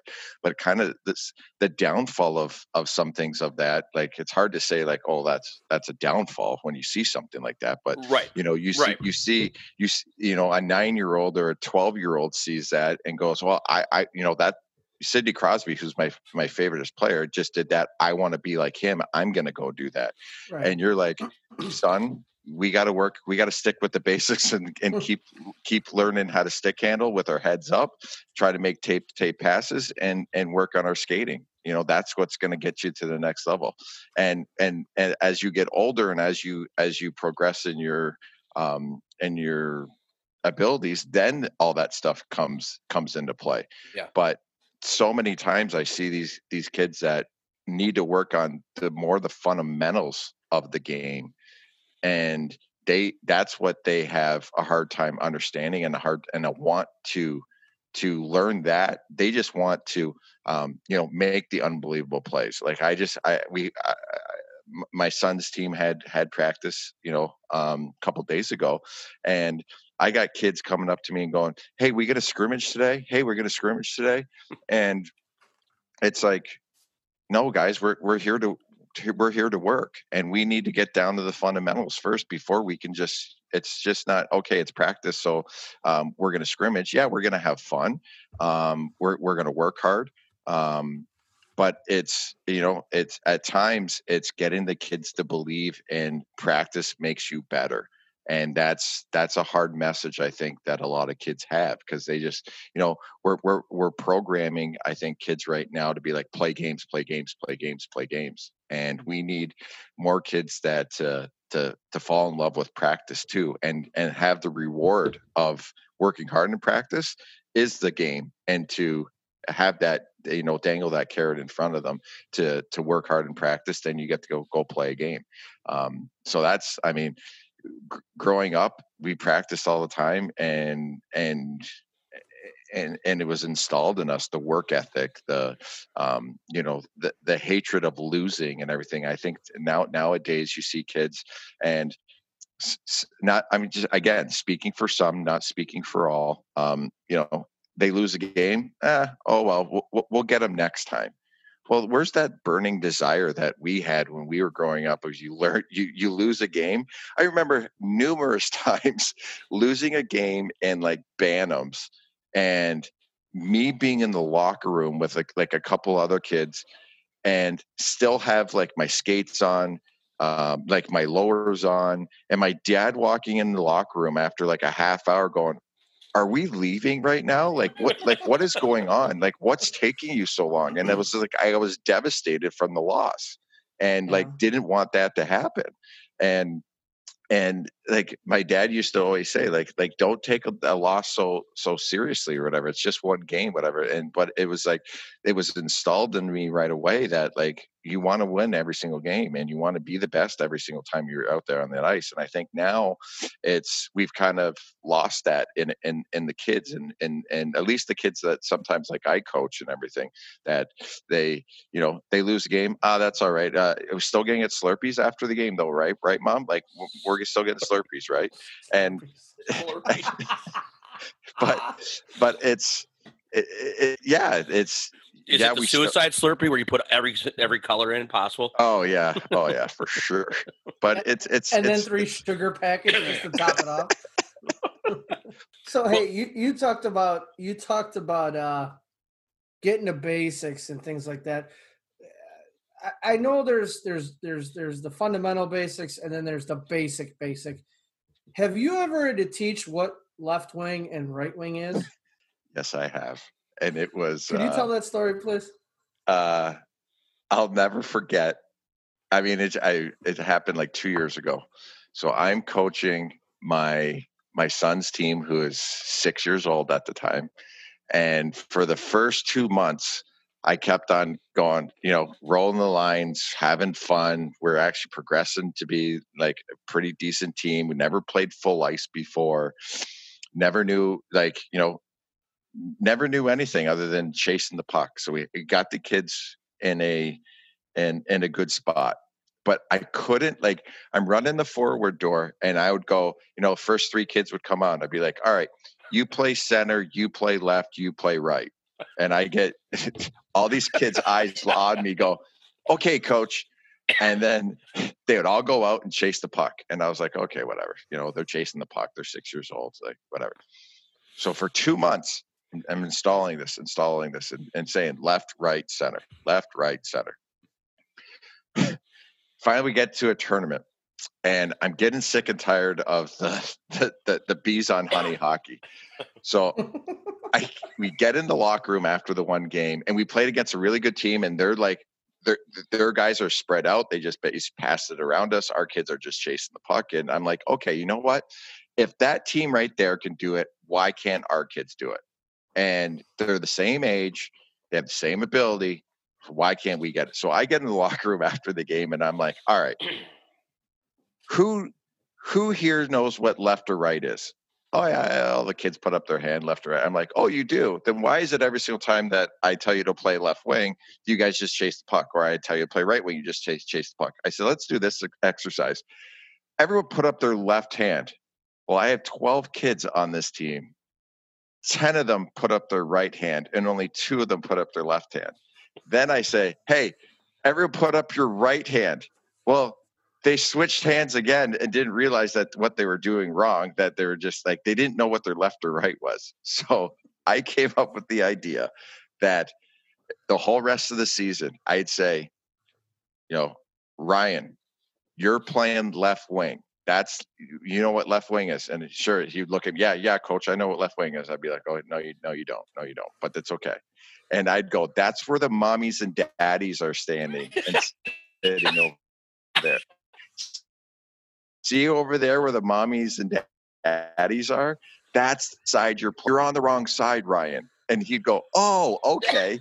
And then I'd go to the right winger and I'd say, hey, Billy, okay, you're playing right wing. That's the benches. See where the benches are? See, and I'd show him along the glass, and I'd be like, see where, if you can't see me or you're not coming up and down in front of me, then you're playing the wrong side. Oh, okay, coach. So it was mommy's and daddy's side for the rest of the year, and it was bench side the rest of the year. I got away from the left and right. And as bad as this story is, the kids actually got it, and we started playing our positions, and we started having even more success because of mommy's and daddy's side and bench side. Oh, I couldn't. I still laugh at that story because I still think my son still doesn't know what left and right is, and he plays defense, and I still got to be like, "Oh, buddy, you're going down with the mommy's. You know where mom sits? That's the side you're playing on, man. Come on, let's figure this out." That's great. Well, Obviously, the pandemic has taken a major toll on hockey all over the world. Yeah. We know what it's kind of done here, and a lot of our listeners are I mean, not just Ohio listeners, but how has it taken a toll in Michigan? Because we've heard that rinks were closed for a long time. They might still be. I don't know. Can you just talk to us, Ohio listeners, on what is happening in Michigan and what toll has been taken because of this major pandemic, and what's moving forward? I think as the whole world kind of sits and waits, Michigan's sitting and waiting and trying to figure this whole thing out too, which is hard. It's obviously hard as coaches and parents to try, like, are we going to have a season? Are we not having a season? What's going on? It's hard to, as a coach, be like, okay, well, are we going to be able to field the team, or are we going to be able, like, do parents want to go to tournaments? Are parents going to, like, the toll its effect had on people's jobs? Are they going to be able to play? Are their kids going to be able to play? So it has been very difficult, not just in all over the world, and in all of youth sports. In Michigan, we started opening up some rinks as of about a month ago, 2 months ago, which has been nice. It's been hard. A lot of rinks in Michigan are city owned, so they have to, go by the standard of our governor here and not open it up. Some of the rinks that are independently owned in different counties are allowed to open up, but there's some independent rinks that aren't allowed to be opened up. So that has been difficult. It's obviously been difficult finding ice everywhere because we over here in Michigan, like, my son lost his baseball season, he lost his lacrosse season. All I've been able to do is basically find ice for him. And it's not that I've really wanted him to skate, twice a week in the summertime, but it's the only thing that we have to kind of keep some normalcy in his life right now. So that's what we've kind of been doing. But it's been difficult. I mean, I'm hearing rumors over here that hockey might not start till, October. And then we're going to have basically a month of training, like sort of quote training camp and tryouts, and then start the season in November, and then just have the season last a little bit longer. Like, you have your season that ends usually in March with the state tournament in March, and then it goes on till and then you have your spring season that starts right away, and that goes to like April or May. So now it looks like we're just going to start playing hockey whenever we start, and then go for into that April May period where it would be quote unquote our spring season would start. Would they call that like an acclimation period to get the kids hopefully up to speed, one, but two, to see what it would look like for a month, case wise, like, what I mean? I think so. Like, I listen, it's hard. Like, I'm sitting here right now. I haven't, like, I'm lucky enough. So last year my team had 15 kids. Two families decided not to come back. So I only have to make, add two more kids to my team, and can't have a tryout right now. It's hard to find ice. I can only get about maybe like two sheets a week right now. And I got all these moms and dads calling me going, "Hey, is your team picked? And I'm saying no. And they're like, "Hey, can I come out and skate?" And I'm like, "No, I'm following the rules right now." Like, there's a lot of coaches out there that are holding tryouts or offering spots to kids, and playing getting their teams ready so that when we do start, they'll just go right into their season. And I'm not willing to risk that right now.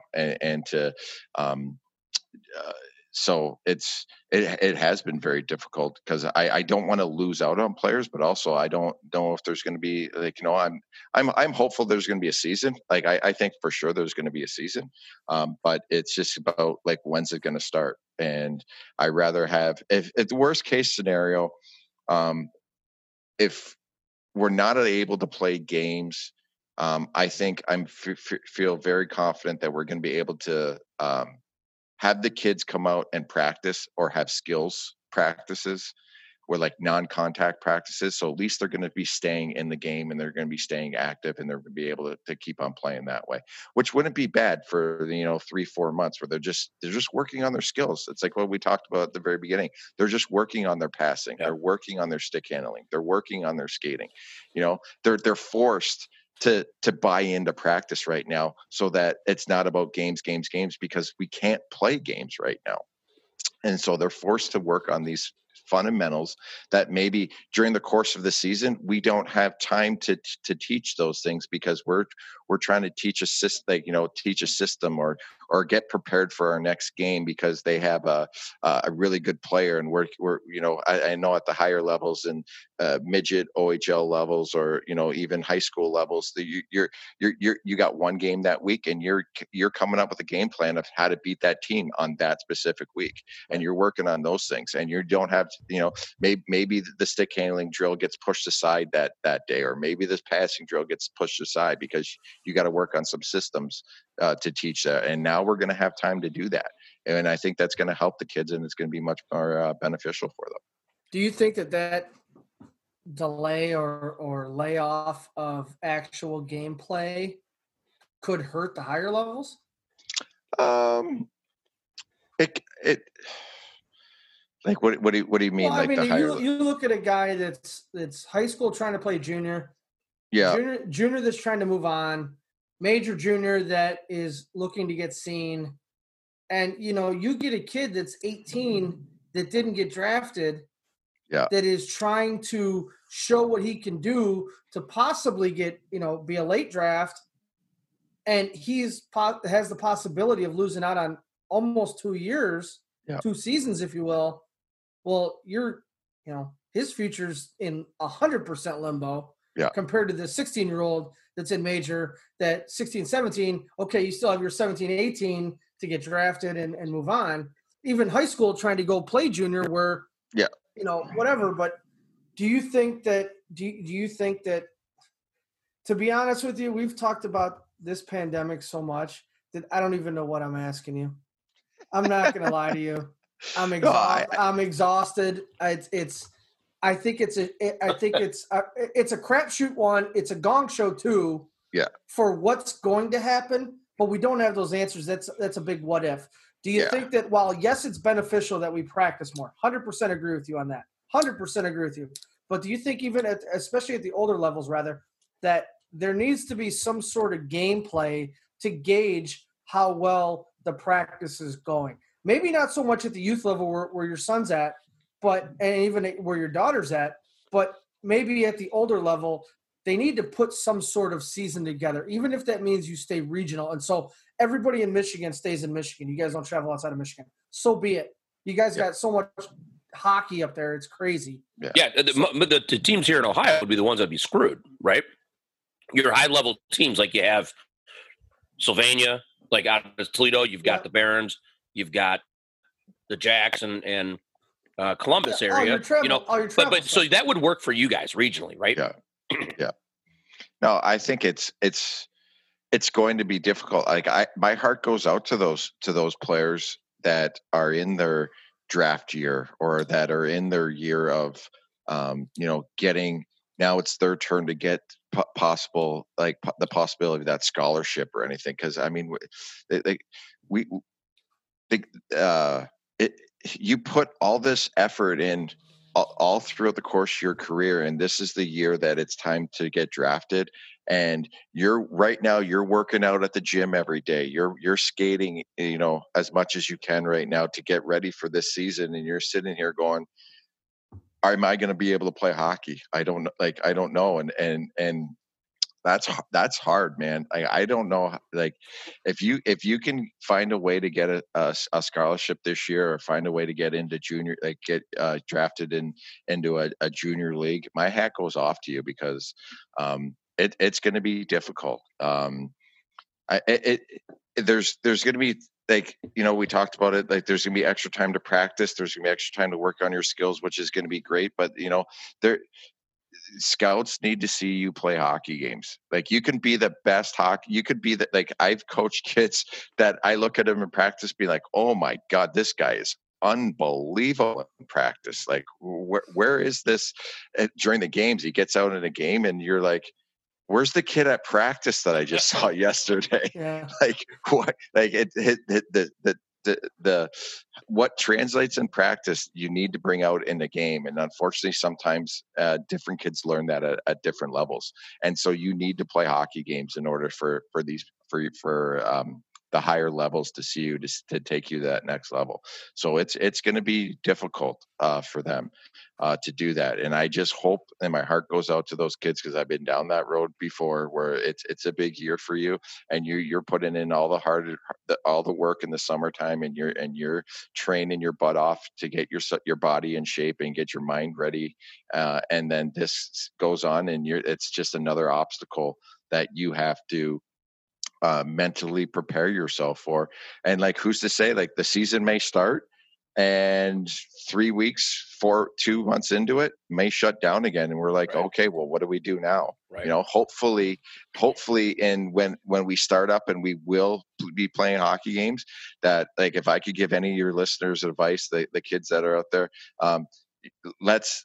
you don't know, like I always talk about, like, you don't know when your last shift's going to be. You don't know when your last game is going to be. You don't know if, a scout came from some school that's 3 states over, and this is his only time that he's going to be watching you this year. So you want to, like, every game that you play is going to be emphasized even more of, make sure you bring your game to the next level, so that you're seen, you are scouted, and that you can have an opportunity to maybe play the following year. Because if there's any more pressure on, like, your draft year or your year of getting a scholarship, there's even more pressure. This would be the year my heart goes out to them, because it's not, you want to play good every single game that you can, and you want to be out there and working your butt off in practice and pushing yourself as best you can. But we all have bad days, and that's okay.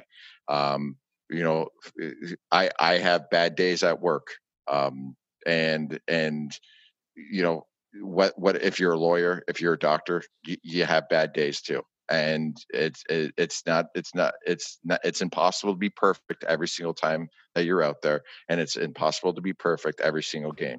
You can only just hope to bring it a good effort every single game, and that you work hard, and you're a good teammate, and you try to get better every single game. And that's all you can ask for, because there's going to be some highs and lows, and it sounds so cliche, but stay an even keel the whole season, and work, trying to get noticed the best as you can. And I mean, and getting noticed right now is not like, not scoring a goal, or not, getting that unbelievable assist that you're passing the guy back door. It could be, getting pucks in deep and forechecking that defenseman, and just having a hard work shift and finishing your checks and doing those small things that coaches love. Like, it's not about all the goals all the time. Scouts like to see, okay, you finishing plays. Can this guy finish? Yes, no, or he needs to work on that. Yeah, that's all things that they look at, but they also look at all the small things. How does he play without the puck? How does he does he compete every single night? Is he a good teammate? Is he well liked in the locker room? Like, these are all things that, like, are discussed and talked about when these scouts talk to other coaches. And it's not so much of like, you watch him score, like, the kid's got 60 goals. Okay, yeah, he's unbelievable. No, they still divulge everything. They still want to know the player. They still want to get to know him on a personal level before they pick that player to play on their team.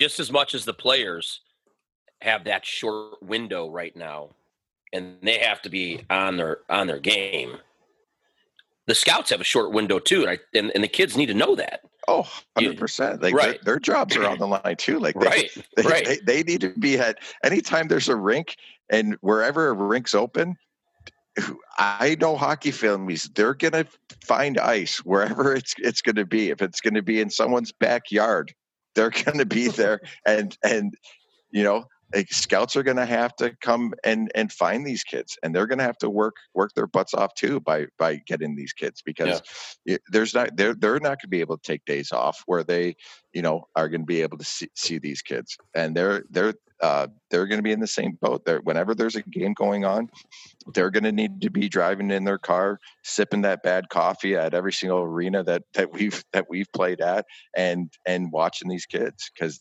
their jobs are on the line too. The last thing they need is, putting their stamp on a kid that says, we need to have this guy. Team gets him, and then he shows up, and he's a bad apple in the locker room, or he's doesn't has a bad work ethic or something like that. Like, they need to do their homework too on every single thing. So some of the questions that these guys ask us as coaches, you kind of look at the scout going, why would you ever want to know that? But they have their method to their madness of why of the character that they want on their hockey teams. So we had real quick. Yeah. We had Ian Moran, former Penguins, who now works with Neutral Zone Scouting, on a couple months ago, and he talked about, he puts just as much emphasis on sitting out in the lobby, watching the kid come out and address mom, dad, girlfriend, whoever it may be, right? Yeah.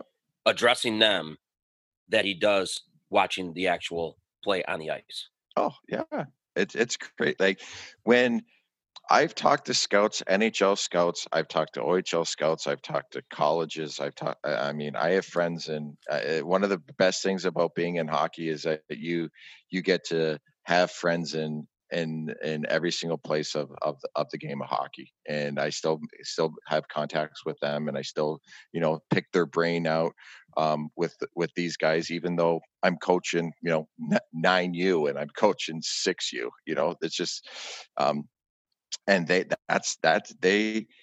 look at all that stuff. They don't want to bring anyone in their organization or their school that might take that player, put themselves ahead of the team. And they don't want anything like that. They want team players.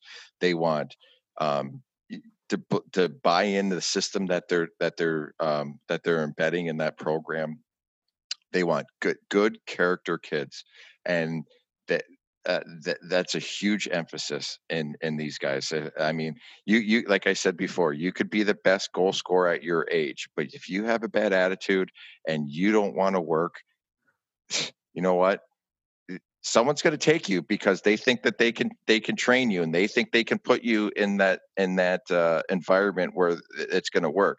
But those are the guys that end up playing on 8 different teams throughout their course of their career, because they'll get in there and be like, oh, we can fix you, and you're going to be a part of it. And next thing you know, they get sick and tired of you, and they ship you to the next city. And then that team gets all excited because, oh, look at this guy. This guy's unbelievable. He scored 60 goals in juniors last year. Well, you know what? They see his attitude, and they just don't want to put up with it, or the coach doesn't want to put up with it, and they ship him to the next city. It's just, I've seen it happen so many times, and that's what the biggest thing that these scouts talk about is, character. And that's one of the biggest things that I can't emphasize enough with these kids is, is how they portray themselves off the ice is just as important, or maybe even more important than what they do on that ice. And hopefully for your listeners that listen to this, that's the one thing that they can take out of this, is that just because someone's watching you at all times, it doesn't matter, you're at school, you're at a high school level, and you're thinking you're trying to be funny by videotaping something or doing something, trying to be a kid. He always comes back and haunts you later on down the road. And just, don't want to say, hey, don't have fun and live a boring life. But you know what? You always got to be looking at, like, who's watching, what's going on, and how you're portraying yourself out there to everyone else in the world. So you talk about, how this pandemic and things is affecting minor hockey. What does it do to the pro guys? I mean, I know what we're watching in the NHL right now is exciting, and as we're conversing here, there's a game going on, but how does your nephew plays pro hockey? Both your nephews do, and the one I'm speaking about is in the LA Kings organization, and he almost had to go to LA to train, and because Michigan was closed. Yeah. How's it affecting the pro guys? They haven't been able, like my nephew. So my nephew was offered the opportunity. LA at the end of their season, because at Ripley ended. LA Kings said, "Hey, you know what? Why don't you go home, take some time off, and when we're ready and our gym opens and the rink opens back up again, come on down and train with us for the summer." And he was ecstatic. He was fired up. He was gonna be able to be in the locker room with like all these NHL players that are there all year round, get to train with them, get to skate with them, and unfortunately, with where we are right now in the world, that opportunity hasn't been able to present themselves because the LA Kings or rink is not open yet. Their gym's not open right now. So he's been at home and having to work out and train on his own right now. I mean, he has a trainer that puts him through the paces, and I mean he's working so hard right now to get to have his dreams fulfilled and to get into the NHL. That I think this pandemic might have helped him a little bit, because he needed to put on some weight. He needed to get bigger and stronger. And just the 3 months or 4 months that he's been working out, I see a big, huge difference. His body has transformed into. I keep on joking with him. He's getting man muscles now, finally at 22. So. But it's going to affect him. I mean, like it doesn't. Again, talked about. It doesn't matter how good you are. If you played hockey, when did they finish? In March? Like these guys from March until December, not playing a meaningful hockey game to these guys, it's gonna affect them. Like it's gonna be hard for these guys to get up to. I mean, they're going to be hungry. They're going to be coming out gangbusters, and they're going to be flying around those first couple games. But then it's gonna, it's going to be hard for them to keep up their skill, and it's going to be interesting to see when you take 8 months off, 9 months off of your craft. It's going to be hard to catch up again right now. I think, and watching the I'm actually surprised of how quickly. You're watching these the qualification rounds right now. Like every game that has gone on as every series has moved on, games have gotten better and better and better.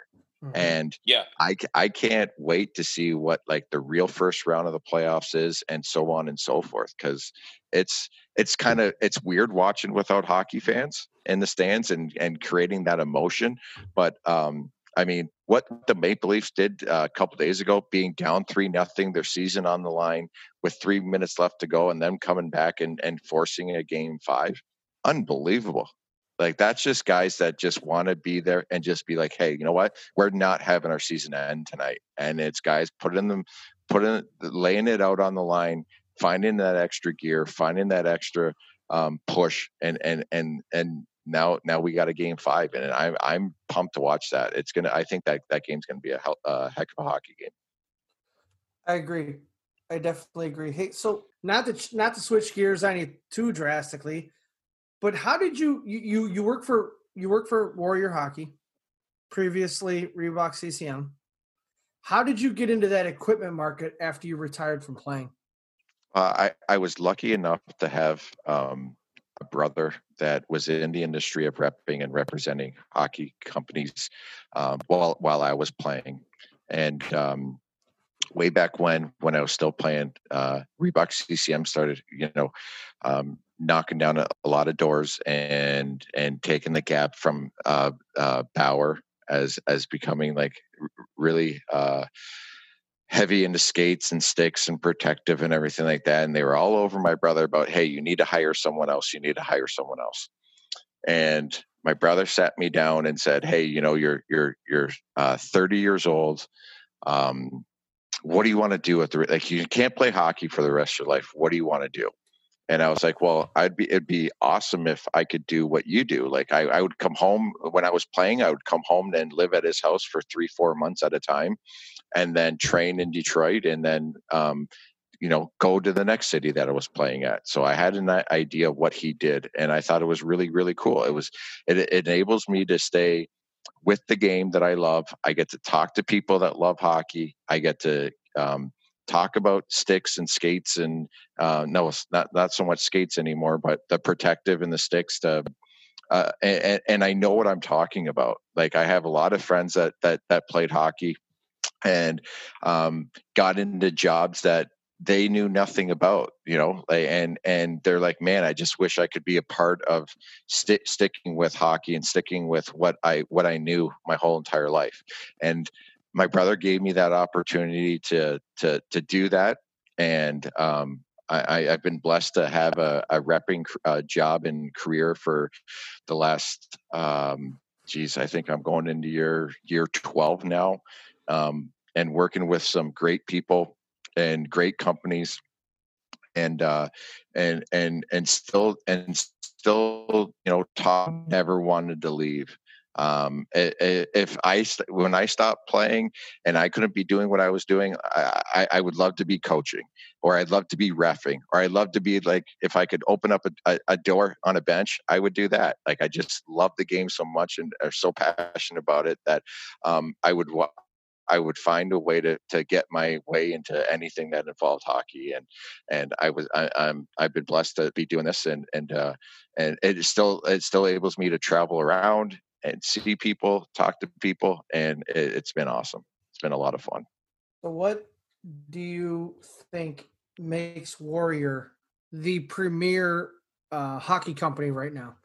Jeez, I think Warrior is what makes us successful is the team that we have. We're all our company is small compared to when you talk about like the Bauers or the CCMs of the world. We're still a small company. We're all the people, like the Warriors based in Warren, Michigan. It's about 20 minutes away from my house. I don't work at the head office over there, but I do go in there occasionally. And when I walk in there, they're like, people are at their desk and they're working hard and they're trying to make everyone accountable and better as we work together as a team on this. And I think that's what has made my time at Warrior so enjoyable, because it's like we have that hockey team mentality where, like, if someone's going to be down that day, well, then there's going to be another person that's going to bring them back up and try to get try to get better. And we've come out with some unbelievable products. In my idea, on my day that I've been selling, I joke with a lot of my dealers and a lot of stores to this day. Like, when I played hockey, I was handed a hockey stick, I was handed skates, I was handed gloves, and they'd go, okay, this is what you're using for the rest of the year. And I'd be like, okay, sounds good to me. And I had no idea, why this glove was better because of the protection, or why, I was one of the last guys to change out of a wood stick. Like, I remember when I was at Western. Babe Ruth, how's it going over there? When I was at Western, I was using branches, wood sticks forever. When I went my first 3 years of professional, I was forced to use a blade shaft stick, but I still had a wood blade because that's what I grew up on. That was the best, the best feel for me. Good Canadian ash. There you go. Yeah. And then I go to Germany, and this older guy in the team looks at me one day and he's like, Rimmer, why are you using like this old blade that just breaks on you every 2 games? And I'm like, I don't know. This is what I use all the time. I like the curve on this. And he'd be like, look. And he had a composite blade that was the exact same curve that I use. He goes, try this. I try it, and I am rifling BBs out there. And I'm like, where has this been for the last 4 years of my career? Like, what took me so long, And I think with Warrior and every single time we come up with something new, it's funny to see because other companies will see what we come up with and then they gravitate and they start stealing ideas from us. And I think like that's pretty cool to be a part of a group that's very innovative and will take us to the next level. And I mean, there's sticks that like I always joke it too, and I would say like if I had this thing, I'd score 50 goals a year if I had this thing. You know, like it's the what we're coming out with and what we're and the protective and everything that we have is top notch, and it's great to be a part of. Cool. Well, Steve, hey, thanks for joining us on the podcast. We appreciate it, you know, and you're always welcome. I know we can go on, and we probably will again. But we do appreciate your time. Enjoyed every minute of it. And you know, hopefully we can get back in the rink and see you guys play your U9 team. And, you know, I know you came and supported our team when we were in Michigan last year. So we look forward to seeing you soon, buddy. Absolutely. Guys, anytime you need me, I'm here for you. I'm a huge fan of the pod. And it's like I said last week, it's great what you guys are doing. You're bringing us some laughs when at a time that we need laughs right now, and keep up the great work. And like I said, anytime you guys need me, I'm here for you. All right. Thanks, buddy. Nice seeing you. All right. Thanks. Well, Jay, what a great day that we had today. Being able to talk to some really, really interesting people. It was great to catch up with Coach Jamie Ruffner and his senior captain, Dylan Cox, from Bowling Green Bobcat Hockey. So happy for the Bowling Green Bobcat program. They're back on the stage. Again, we've talked about the Columbus scene, how they're arriving. No, they're already there. Well, the Bowling Green Bobcat team arrived earlier in November and then told everybody in February, we're here to stay. Absolutely. The thing I took from that conversation with Coach Ruffner, he's a very humble man. You know, obviously we as coaches can only do so much, and it's on the players to I don't want to say this the wrong way, but do their job.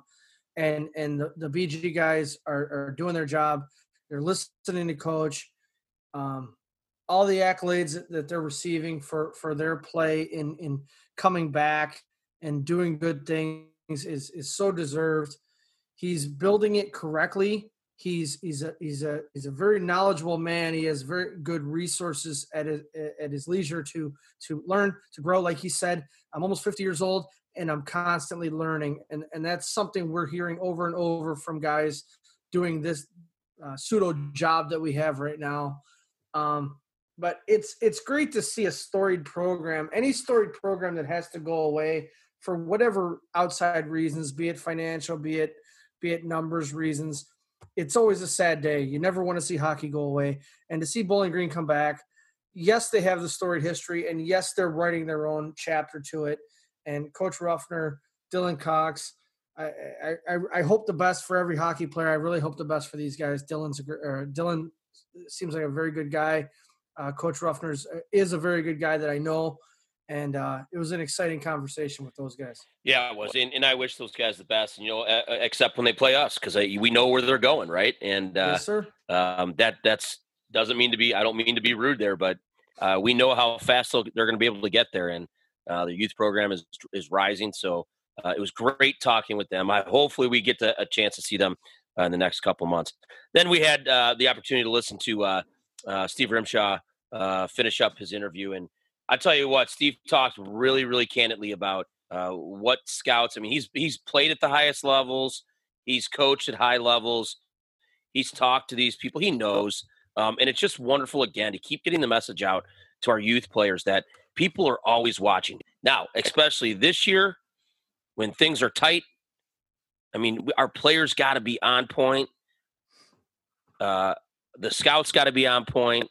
But he talked candidly about not only what happens on the ice, but what happens off the ice, too, is very, very important. Well, Steve's a good friend of ours, and it wasn't an interview. It was a conversation amongst friends. I know he was nervous to be on here, and I know I'm making fun of him right now. But, you know, they're good people. We talk about it at the opening of our shows every week, that we're bringing you interesting people trying to make hockey better. And Steve's another example of that. Whether he's in Michigan, whether he's in Ohio, you know, Steve does have ties here in Ohio through us, and and he's a good person. He's got great stories. He's such a personality. He's so much fun to talk to, so much fun to be around if we've had the opportunity to be around him. But, you know, like you talked about that Steve was gracious with his time to come to one of our games, a couple of our games, and give some feedback and critique. And we're always able to bounce things off of him at all the levels he's played at. And, you know, hockey people are good people. Steve is a good person. He's played in Europe. He's played in professional leagues. He's played in college. He's played in youth and junior, and he's just so much fun. He's a gong show. No, he's an in control gong show. Like yes.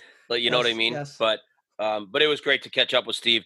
I'm assuming, and I hate to assume because we know what that means, but I'm assuming that we and our listeners will hear from Steve again. Oh, yes. So, well, it's time to put episode 18 of On Air to bed.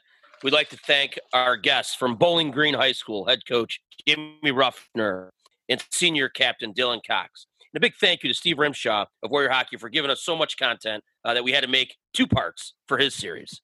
Check back next week when we will introduce to you new and exciting guests telling their stories and helping to grow the game of hockey. You can find the On Air podcast at www.ohiohockeydigest.com with full episodes archived as well as a list of future guests.